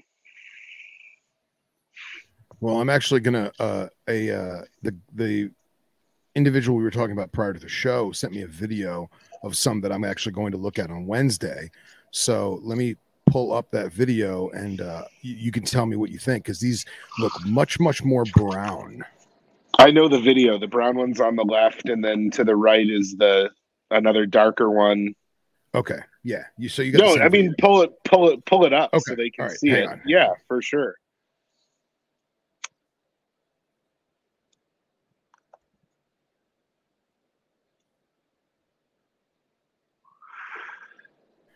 It may take a couple seconds because it's a video, so just bear with me. No. Yeah, fuck this. Yo, how funny would that be? Nathaniel's like, fuck this, and just signs off. Your video took too long. Not waiting like this. Yeah, right. All right. Yeah, it's only 9 seconds, but here, let's throw this up there. That's what she said. That is what she said. All right. So there's the one on the left. Yeah, which is brown in coloration. Yeah. And see, this one's still brown in coloration, but it's got a slightly different. Yeah, it's the same. Who am I kidding? Shade of brown. Mm-hmm. It's a milk chocolate versus a dark chocolate. Yeah, exactly. But then you also come to think, like, is that jungle skin that is going to shed off, and it's actually going to have that rich slate blue underneath, or is it actually brown? So I don't know. I mean, the thing is, eventually you'll be able to figure it out. But all of that aside, you should be fucking proud that you're keeping these, that you've gotten 2 good sheds out of it. Its body weight is maintaining. I mean, regardless of what species it is, you're doing it right by that snake. So, well, thank you. Yeah. I really appreciate that. Like, coming from you, it means a lot, man. I really appreciate that. What's your favorite species of Bitis, and why is it Cornuta? Whoa, dude. Zirapaga for the win, bro. Zirapaga for the win. And anyone who keeps Schneider is just a Cerastes vipera elitist. There, I said Atropos are pretty cool. Yeah, Atropos are awesome. Zirapaga, man. The desert. Ugh, I love it. Bitis is a trash genus. Trash. Oh, God, if only you weren't you, I would be shaming you right now. No, Bitis are great. I just you're sick. They're tough. I don't want to. I shouldn't make it sound like I hate all these animals. I absolutely adore them. It's why I work with them. But some of the Bitis are really tough to keep going on a venom line. Oh yeah. And stress, so, right? Oh, it's all stress. Yeah. Nasocornis. Oh my God! Don't even get me started. I bet. And so we're constantly changing what we do at the lab to accommodate those guys, and make them more comfortable, lower the stress levels, everything. And so, yeah, I mean, I could bitch about every genus, but those guys are, except monocle cobras, because the only thing that can kill them is a nuclear holocaust. yeah, that's good. Haven't they literally had froze one and thawed it out and it came back to life? Probably. I'm pretty sure I heard Kristen at one point talking about, either I read it or there was a video about it, literally a monocle had been frozen and then it had been thawed out and it was still alive. It came back to life. It's just ridiculous. It wouldn't surprise me. They're hateful little bastards. Yeah. What's your least favorite? To extract from, or to just keep? Both. To keep Nasocornis, for sure. Because the truth about having a venom lab, I'll go on a little fucking diatribe for a minute. Do it. We don't want to see those animals die. You know, it's a living thing, and I won't get too into it, but it's like, you know, we want to provide the best quality of life possible because that affects the quality of the venom, and so, and plus it's a living thing. So, you know, with those guys, it's the most frustrating. But the shittiest snake to extract from are Eastern Diamondbacks, hands down. Just because they thrash around and shit? No, there's no snake that, you know, I'm not saying from an intelligence standpoint. I'm saying from a brute strength, come at me, motherfucker. Yeah. It's big Eastern Diamondbacks. You know, I'll take the neotropical rattlesnakes and all that kind of shit any day of the week.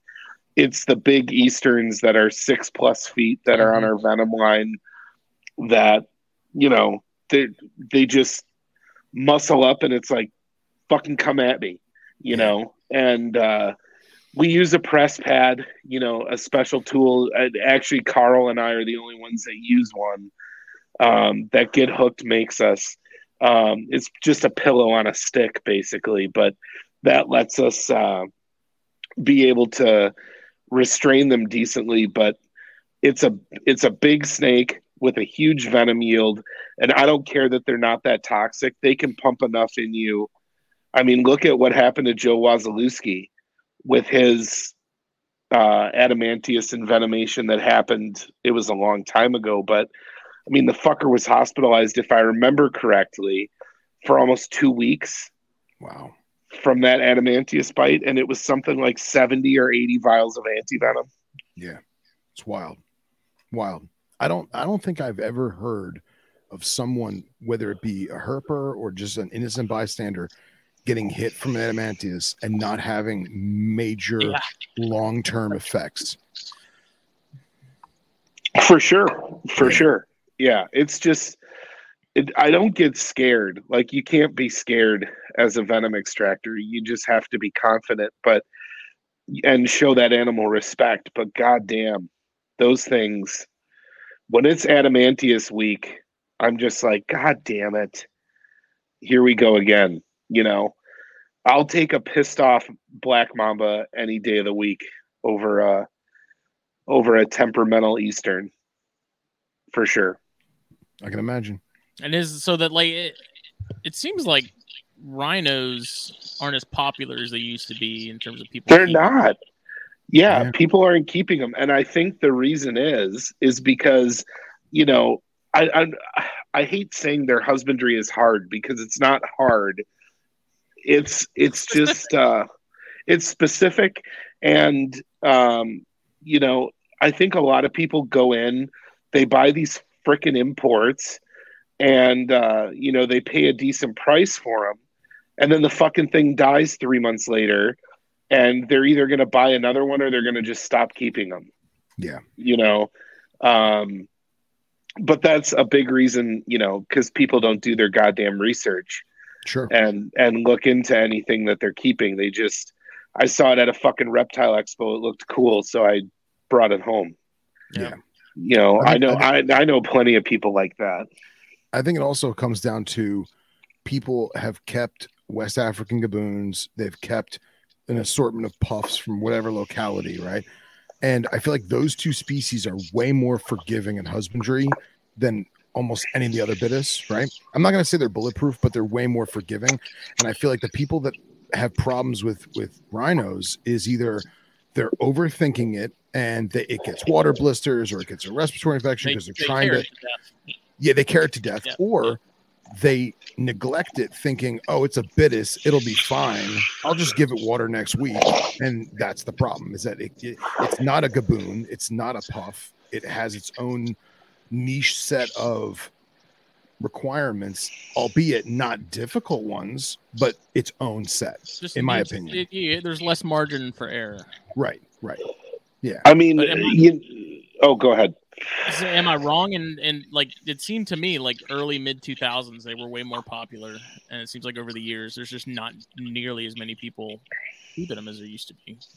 I don't think that many are getting imported like they used to either. Yeah, I don't think the farms or the exporters, whether they be it farmed or not, are bringing in the number of babies. Because, like, I mean, we used to get it underground.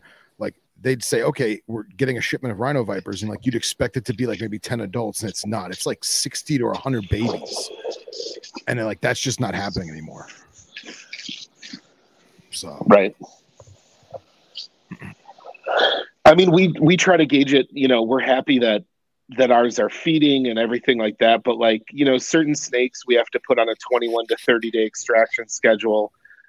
We moved our rhinos to a 30 day, and we're having good success now.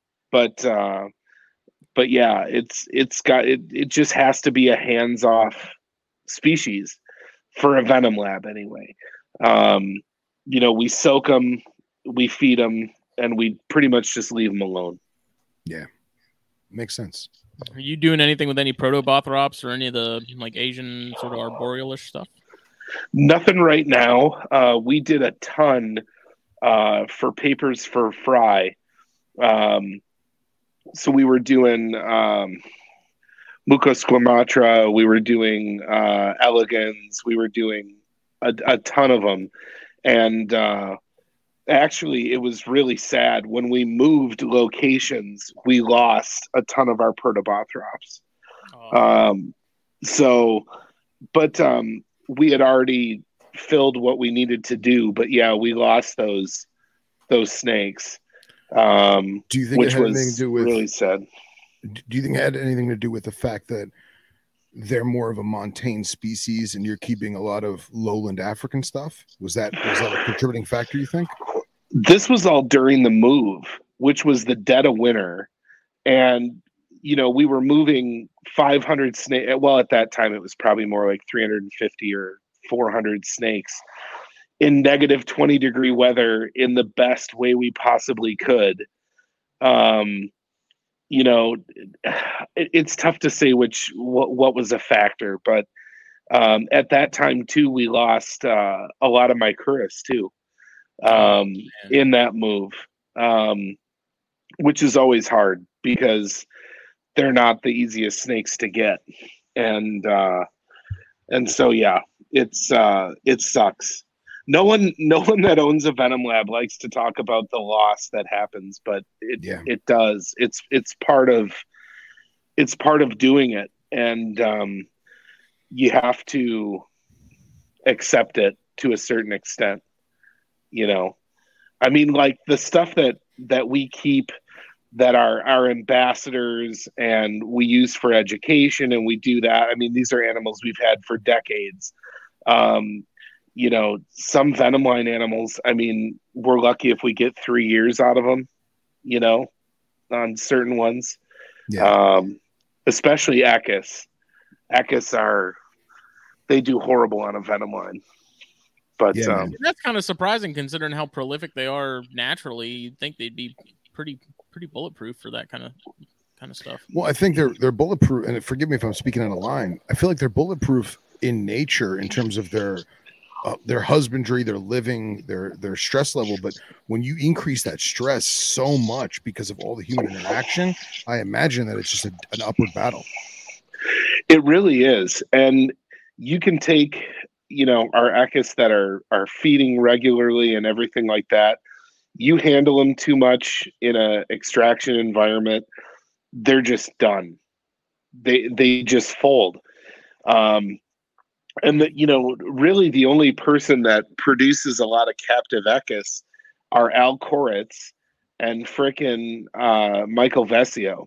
Yep. You know, those are the people that produce the most captive Echis. And even some of the captive specimens we've gotten, they've been the longest lived.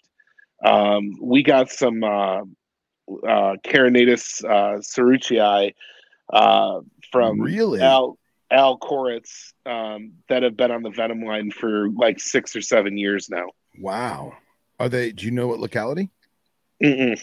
Oh, that's incredible. I had one that was given to me as a gift, and this was probably 15 years ago. It was a baby, and it got to the United States under not good circumstances, if you catch my drift. And I only had it for a short time, and I wound up feeding it crickets, and it lived for a few months on crickets, and then it expired. But I always attributed it to the fact of how small it was, and the means in which it got to the United States was not conducive to its living. If you catch my drift. So the fact that we have someone producing them and that you're actually working with it, that's fantastic. Henry said they're Pakistani. What? Okay. Oh, you said owls are Pakistani. Yeah. Okay. Oh, okay. That would make sense. Yeah, that's the locality that mine was. But yeah, the specimens from Al have been outstanding. We've gotten a fair amount of specimens from Vesio that do great. But when you need the volume, of specimens, I mean, we try to keep 20 to 40 of every species of Echis we can get our hands on at a time. So they're mostly wild caught, and we do what we can. But it can be a rough go with those guys. What's when you have to quarantine stuff like that's brought in, like how long is it from the time you receive it to the time that you're actually it's on the line and in that regular rotation? We try to do 60 days, which is what the WHO requires. Okay. And one of the things about venom extraction that people don't think about is like with each individual, even after 60 days, you're still not safe.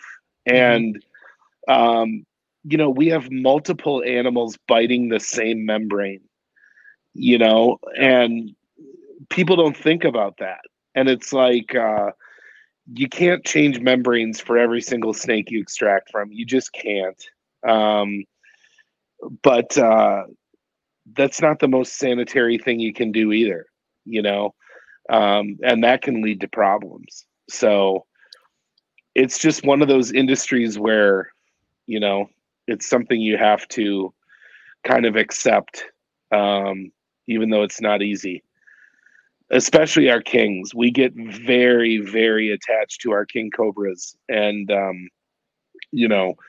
losing one of those is like losing a member of the family to us, just because of their personalities and stuff like that. It's a different animal. It's a totally different animal. Yeah.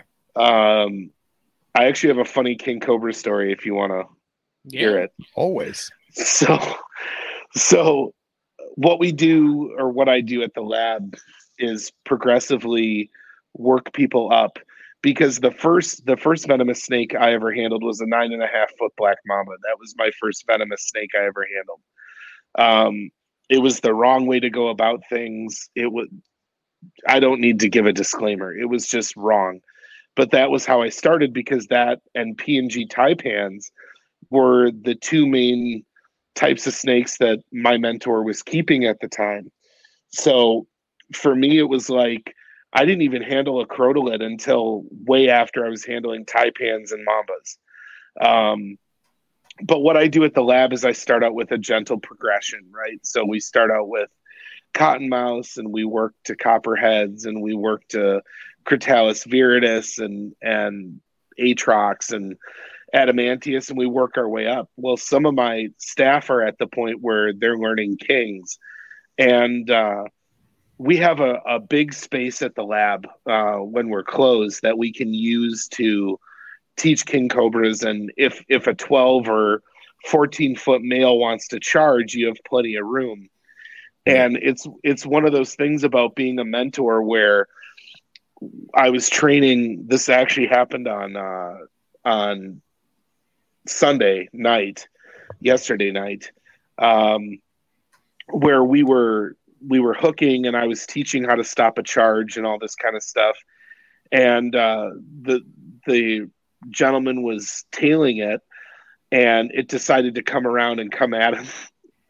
And he shot it, because I'm right there, to try to help mitigate anything, because I have a policy at our lab, and some might think it's wrong, but I'll take a bite before I ever let one of my staff take a bite. Sure. And end of story. I think as a mentor, if you're going to teach people to be hands-on with these animals, you have to accept that you're going to have to step in at some point in a shady situation. Of course. And this particular handler is excellent, very experienced, but whipped the king cobra through my fucking legs. Oh man. Oh. 9.5 foot specimen. And it just went sailing between my legs. And he's almost in tears, and I'm sitting there going, this is part of what it takes to be a mentor, because people are going to fuck up, and you have to be ready for it. Now, luckily, the snake wasn't, it's a very placid animal. It wasn't in any way trying to hurt anybody or anything like that. But yeah, that was a nice bit of excitement on a Sunday night to have. And it's a learning experience for both you and the trainee. Yeah, pretty much. Which the learning experience for me was to beat him to death with a snake hook. That's good, man. That's good. Yeah, it's crazy how you think about things in your mind and how you do things and how you want things to be done. And oftentimes it is difficult to translate that to another person, and whether it be verbally or by physically showing them or whatever. And you got to have that in the back of your mind that they're not going to do it right, or they're not going to do it the way that you instructed them to do it. And what's your contingency plan, or what's your plan B, C, D, E, F, So you have to be, it is, you have to be 10 steps ahead of them. Yeah. And like I said, he felt absolutely terrible. And this is someone that's been with me for a long time, who's a very competent handler, a very safe handler. Sure. But it's part of the learning process. And, if you're going to be there and you're going to be there to protect them, shit like that's going to happen. Mm-hmm. Yeah. That was always my thing. And I've mentioned it previously on other episodes and stuff. Like when I was keeping, and I just had my Atrox and a copperhead, but it's one of those things, especially with the Atrox, where it's like, if it's going to spaz out, let it do its thing.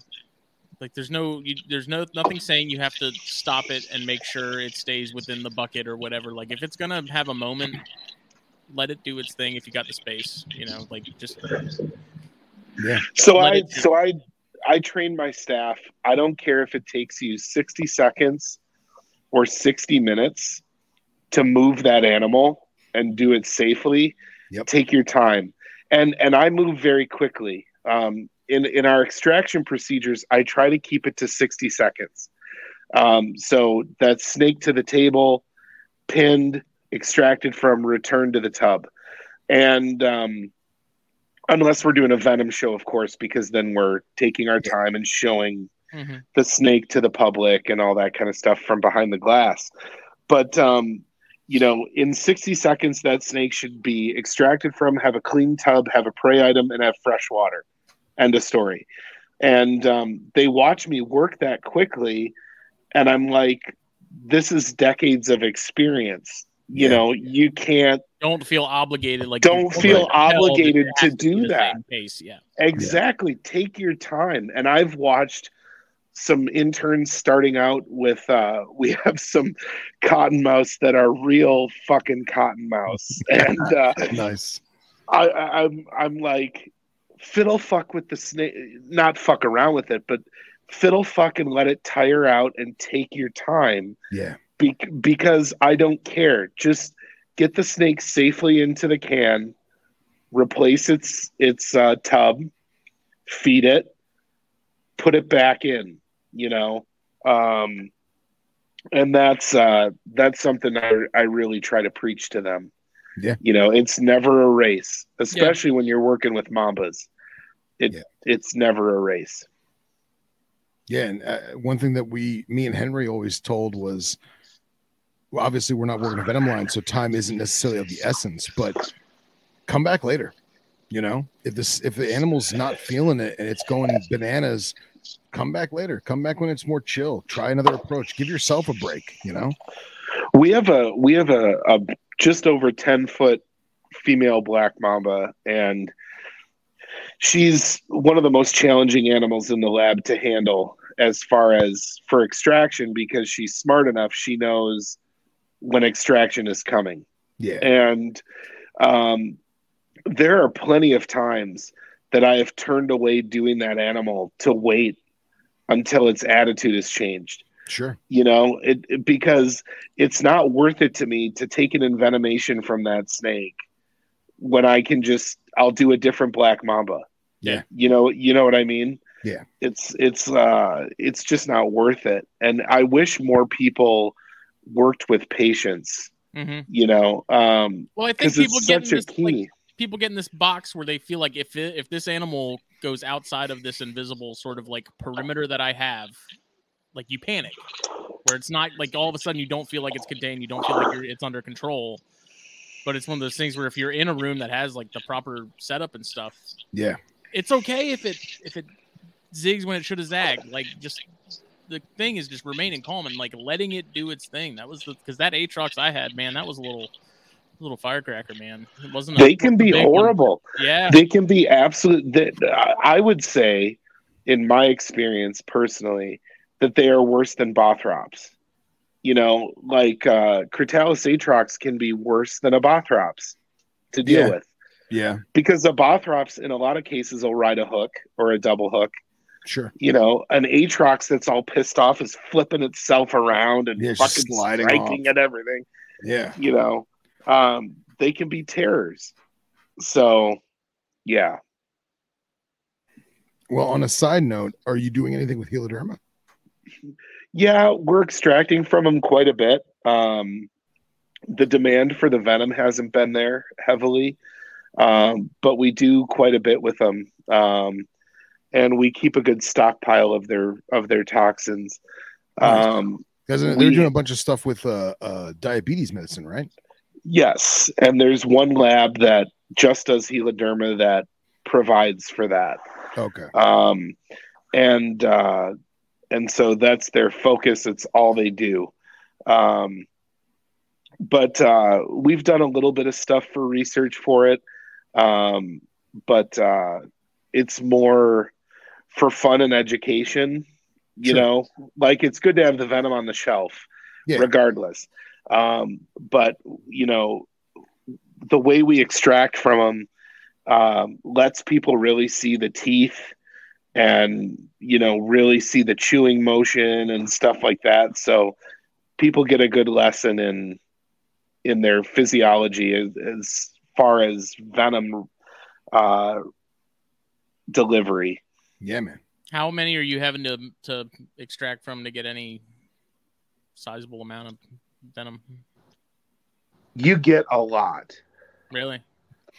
Yes. If you're doing it right, you'll get quite a bit of venom.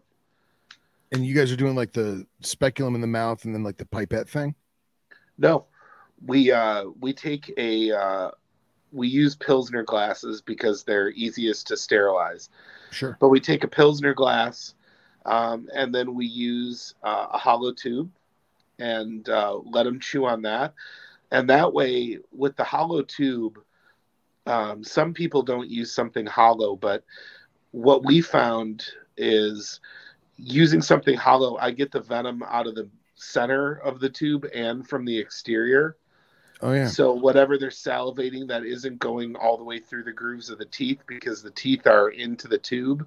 Mm-hmm. So we get what feels like twice the venom. Sure. And it works out fantastic. I mean, it's like a rubber hose kind of thing. Yep. Yeah, it's like catheter tubing. No, it's okay. literally sterilized automotive radiator hose. Wow. Whatever works. Yeah, whatever works, man. That's crazy. Well, that's awesome. That's always the funny thing, and that's the thing that goes back to Bill Haast and my mentor is, there's not purpose-built shit for this industry. Yeah. You got to find what works. I mean, it's like for our king cobras are all tube fed, a snake eater diet that Bill and Jack Facene came up with. And basically what we do, we use cow milking hose as the, as the hose to deliver the food down the esophagus. I mean, you just find what works best through trial and error, and there's always a better way to do it. There's always, we try to not be stuck in what Bill and Jack did forever. We try to do things in new and inventive ways. But hey, if it ain't broke, don't fix it. Exactly. Yeah. Exactly. Well, you also think in terms of like the history of it, Haast especially. I mean, he was the pioneer of it, wasn't he? Yeah, he was the pioneer of sort of set the standard. Yeah, exactly. And he had a lot of success. And, every animal on his venom line, this was something I asked Jack when we first got to know each other that I never knew, was Bill cannula fed every single snake on his venom line. Wow. Nothing got a rodent. Wow. Ever. And so Bill was doing, weekly weights on the snakes, and he was ever evolving his diet for them. And, he basically mastered it. So it's kind of interesting because we're to a point where we know if a snake comes in at so many grams, we know exactly how much tube diet to give it. Wow. Based off, you think about if he never did it, or if Vicente never did it, like how long would it have taken for people to kind of figure it out? Yeah. Oh, it'd be ridiculous. Yeah, for sure. People would still be shoving rodents down, as far as venom lines go, shoving rodents down the fucking snakes' throats. Yeah. Soaked in a mineral oil and massaged down. Ugh. Sounds delicious. And like we said earlier, erotic. Yeah, right. I mean, I just remember like before people really took on to the whole tube feeding thing, talking about assist feeding and force feeding, and just countless times people in my past that I don't associate with anymore, or just people that you haven't talked to in forever, and literally taking like a small rat and just soaking it in mineral oil and then literally just massaging it down. And then I've seen it where they use an implement like a snake probe to kind of force it. And I've seen bad mouth infections. I've seen perforated esophaguses, which is the worst thing ever, and that's so traumatic. Oh, and it's just not worth it, And that's what's tough about tube feeding is selecting the right tube, selecting tube size, I should say. Selecting or figuring out the right depth to go. Learning. I was pretty rough on some of my snakes, while I was learning those methods. Yeah. And there's no way to learn. Yeah. But by doing. Yeah. Yeah. That's how I feel about popping and probing stuff too. It's like you can watch all the videos you want, but until you get your hands on it, and you just like obviously be gentle and obviously take your time. And if you're questioning something as you're doing it, then stop and come back to it. Same thing as what we were talking about a few minutes ago. Like, that's the way I had to teach myself to probe and to pop some stuff, is like, I'm going to be gentle as much as I can, but I got to, like, this is something I need to know how to do, Yeah. I think. Yeah. We got a pretty good picture. I'm going to quick send it to you guys. Yeah. Here, if you want to send it to me on Facebook Messenger, that way it's easier, because I'll just throw it up. I have the window open already.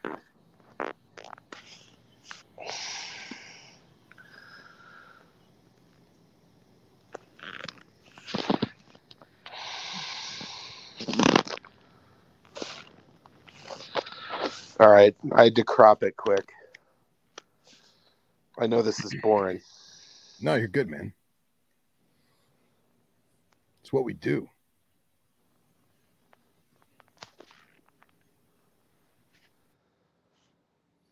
I might have to have the thumbs up picture as my new lock screen wallpaper. Nice. Oh. Yeah, it went to you because I had the window open. Yeah, that's fine. That's cool. I save it and send it to Phil. Yeah, it's easy.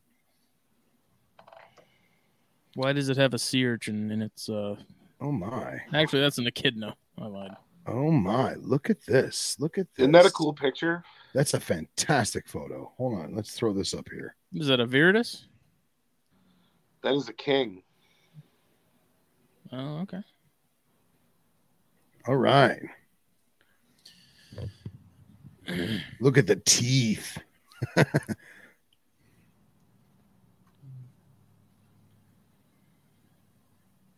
So, how the hell did you pop a king? An adult king-ish. A big king, not a small king. It is a big king. Was it like 6 foot? What was that? Was it like 6 foot? Oh, no, bigger than that. That really? was Okay. 10. Okay. 10-ish. Well, 9.5. Between 9.5 and 10 feet.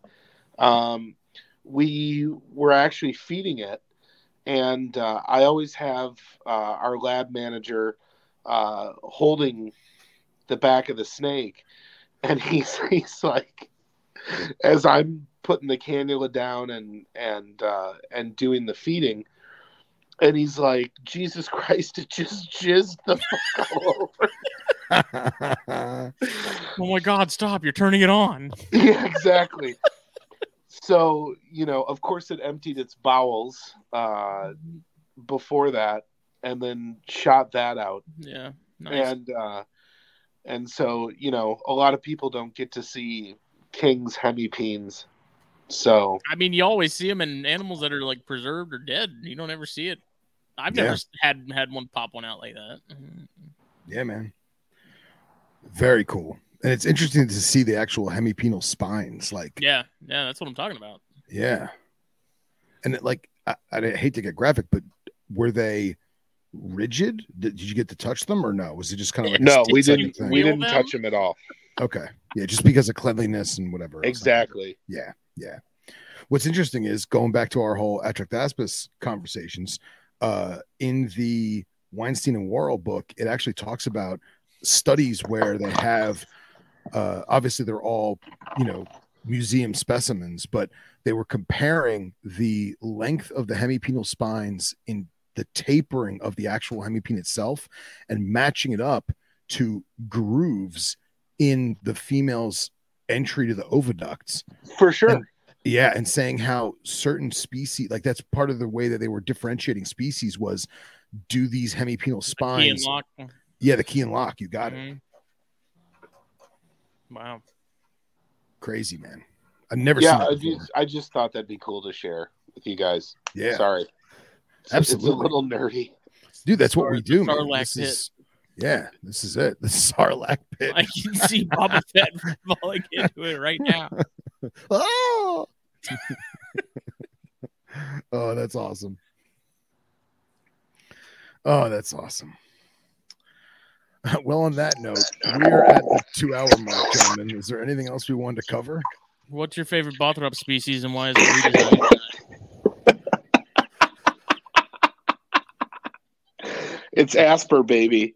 Asper all the way. Oh, those big, that neck just gets me. Ugh. They're terrors. They're absolute terrors, but they're fun. Oh, man. You guys and your South American shit, man. I can't get behind it. I will say this. Henry and I got to play with a Mycurus surinamensis for a while, and that I've contemplated trying to work with, but I just feel like the whole fish diet and aquatic and not for me. So we still have ours. We're 2.5 years in with them now. Nice. I don't think is an exaggeration. That's awesome. And one thing I did that worked out really well. So we had like a fucking tub, and where the heat pad is, we had warm water in there, and then cool water, and then of course dry between there. And we let the snake thermal regulate through the water how it wanted to. And we had really good success. Yeah. But cool. Again, one reptile person said we fucking cheat because they're tube fed as well. But no, I want the snake to live. Yeah. And What a weirdo. Yeah. And actually, I thought about that too. I mean, I'm in South Florida. Henry's in South Florida. We don't really worry about like fish tank heaters and stuff like that. But I imagine that it would be difficult to do a snake with an in-water aquarium heater. You'd have to do something like a heat pad. Mm-hmm. Yeah, exactly. Yeah. And I've seen some of the people that do like some of the like sea crates and stuff over in Asia where they have because it's all salt water, they have the heating element in the sump. So that way there's no actual heating element in the tank where the snake is. So, but I feel like that's a lot of extra stuff for the micrurus, you know? Yeah. I mean, I've found that with those guys, going as basic as possible is the best route. Just keep it as simple as you possibly can. And they do great. Which is kind of ironic because you'd think it would be sort of the opposite. But yeah. If you decide to get some the next time they come in, just hit me up and I'll give you info on what I did. I'm not, like I said, I'm not saying it's 100% the right way, but we've had success. So that's awesome, man. That's the way to do it. Little Darth Maul snakes. I love it. Oh, they're awesome. Well, man, Micrurus and Microroides rabbit hole is vast and deep. Dude, there's so many of them. It's ridiculous. It's ridiculous. But there's only one that matters, and that's Fulvius. Fulvius is awesome. Can you tell me why I can never see a live one? Dude, I've been down there with all the quote-unquote great field herpers. I've kept my Micrurus for a long time. I have yet to see one in the wild. They're everywhere here where I live, but I only see dead ones. But yet, every time I'm down in Florida, I see Eastern Diamondbacks, and everyone tells me that's rare as shit to see all these Easterns. I would say that Fulvius is way rarer than an Eastern. Because it's all right place, right time, you know? Right. Yeah. I mean, shit, I've been herping Florida 20 years, man, and I've never found one. I've had plenty of people call me up and say, hey, I put it in a bucket for you. What do you want me to do with it? And I'm like, great. Oh, I mean, you go to P and Cody's, you walk around the front yard, and they got them just crawling around. Well, not when I was there. I blame Cody. That is, yeah, fair enough. Probably. Fuck Cody. I saw when Cody signs on to the live show, he when he uses Facebook, it doesn't have his name, it just says Facebook user. So he's one of the only people that does that. So whenever I see Facebook user in the chat, I'm like, oh, fucking Bartolini's spying. So one of the few good dudes. Yeah. Well, he's gonna listen to this later, and he's gonna text us and say, "I fucking let that thing go on purpose for you guys." No, but I live on an island here in South Carolina, and there's a ton of corals, but I can never seem to see a live one. I will see them road pizza all day long, but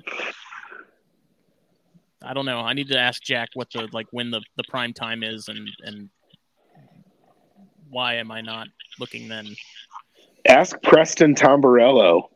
That kid can find them he could find a coral snake in Wisconsin. Well, Preston is a poop face because he sends me on wild goose chases, and and I don't think he listens to the show, which he should, and so that he could hear me call him a poop face on air. I will say this though, Preston is if he says go X, Y, and Z, I assume it's a goose chase. But when he's with me, the fucking kid presents. He says, "Oh, I think there's going to be some rat snakes in those rocks right there," and then boom, rat snake. Oh, I think there's going to be a pygmy over in those bushes. Boom, pygmy. He's got the gift, man. He's got the gift. He's got the gift. The snake. For me, the snake could be crawling over my fucking shoe and I'd miss it. That's why I have to go with people like him. Yeah. Yeah. All right. Witching hour. It is. Say our thank yous and goodbyes. Correct. All right. It is time. It is time. This was episode 137 of Snakes and Stogies, which is brought to you by Black Box Cages. Check them out. Facebook, Instagram, blackboxcages.com. Get yourself a cage. Get yourself a rack. Everyone else is whack. And the fine people of the Pacific Northwest, the Gendra, the Puget pythons. Seriously, you get a cage or a rat from Black Box and you message them, you're actually going to hear back about your order and its status. You're not going to get abandoned like so many other companies seem to do.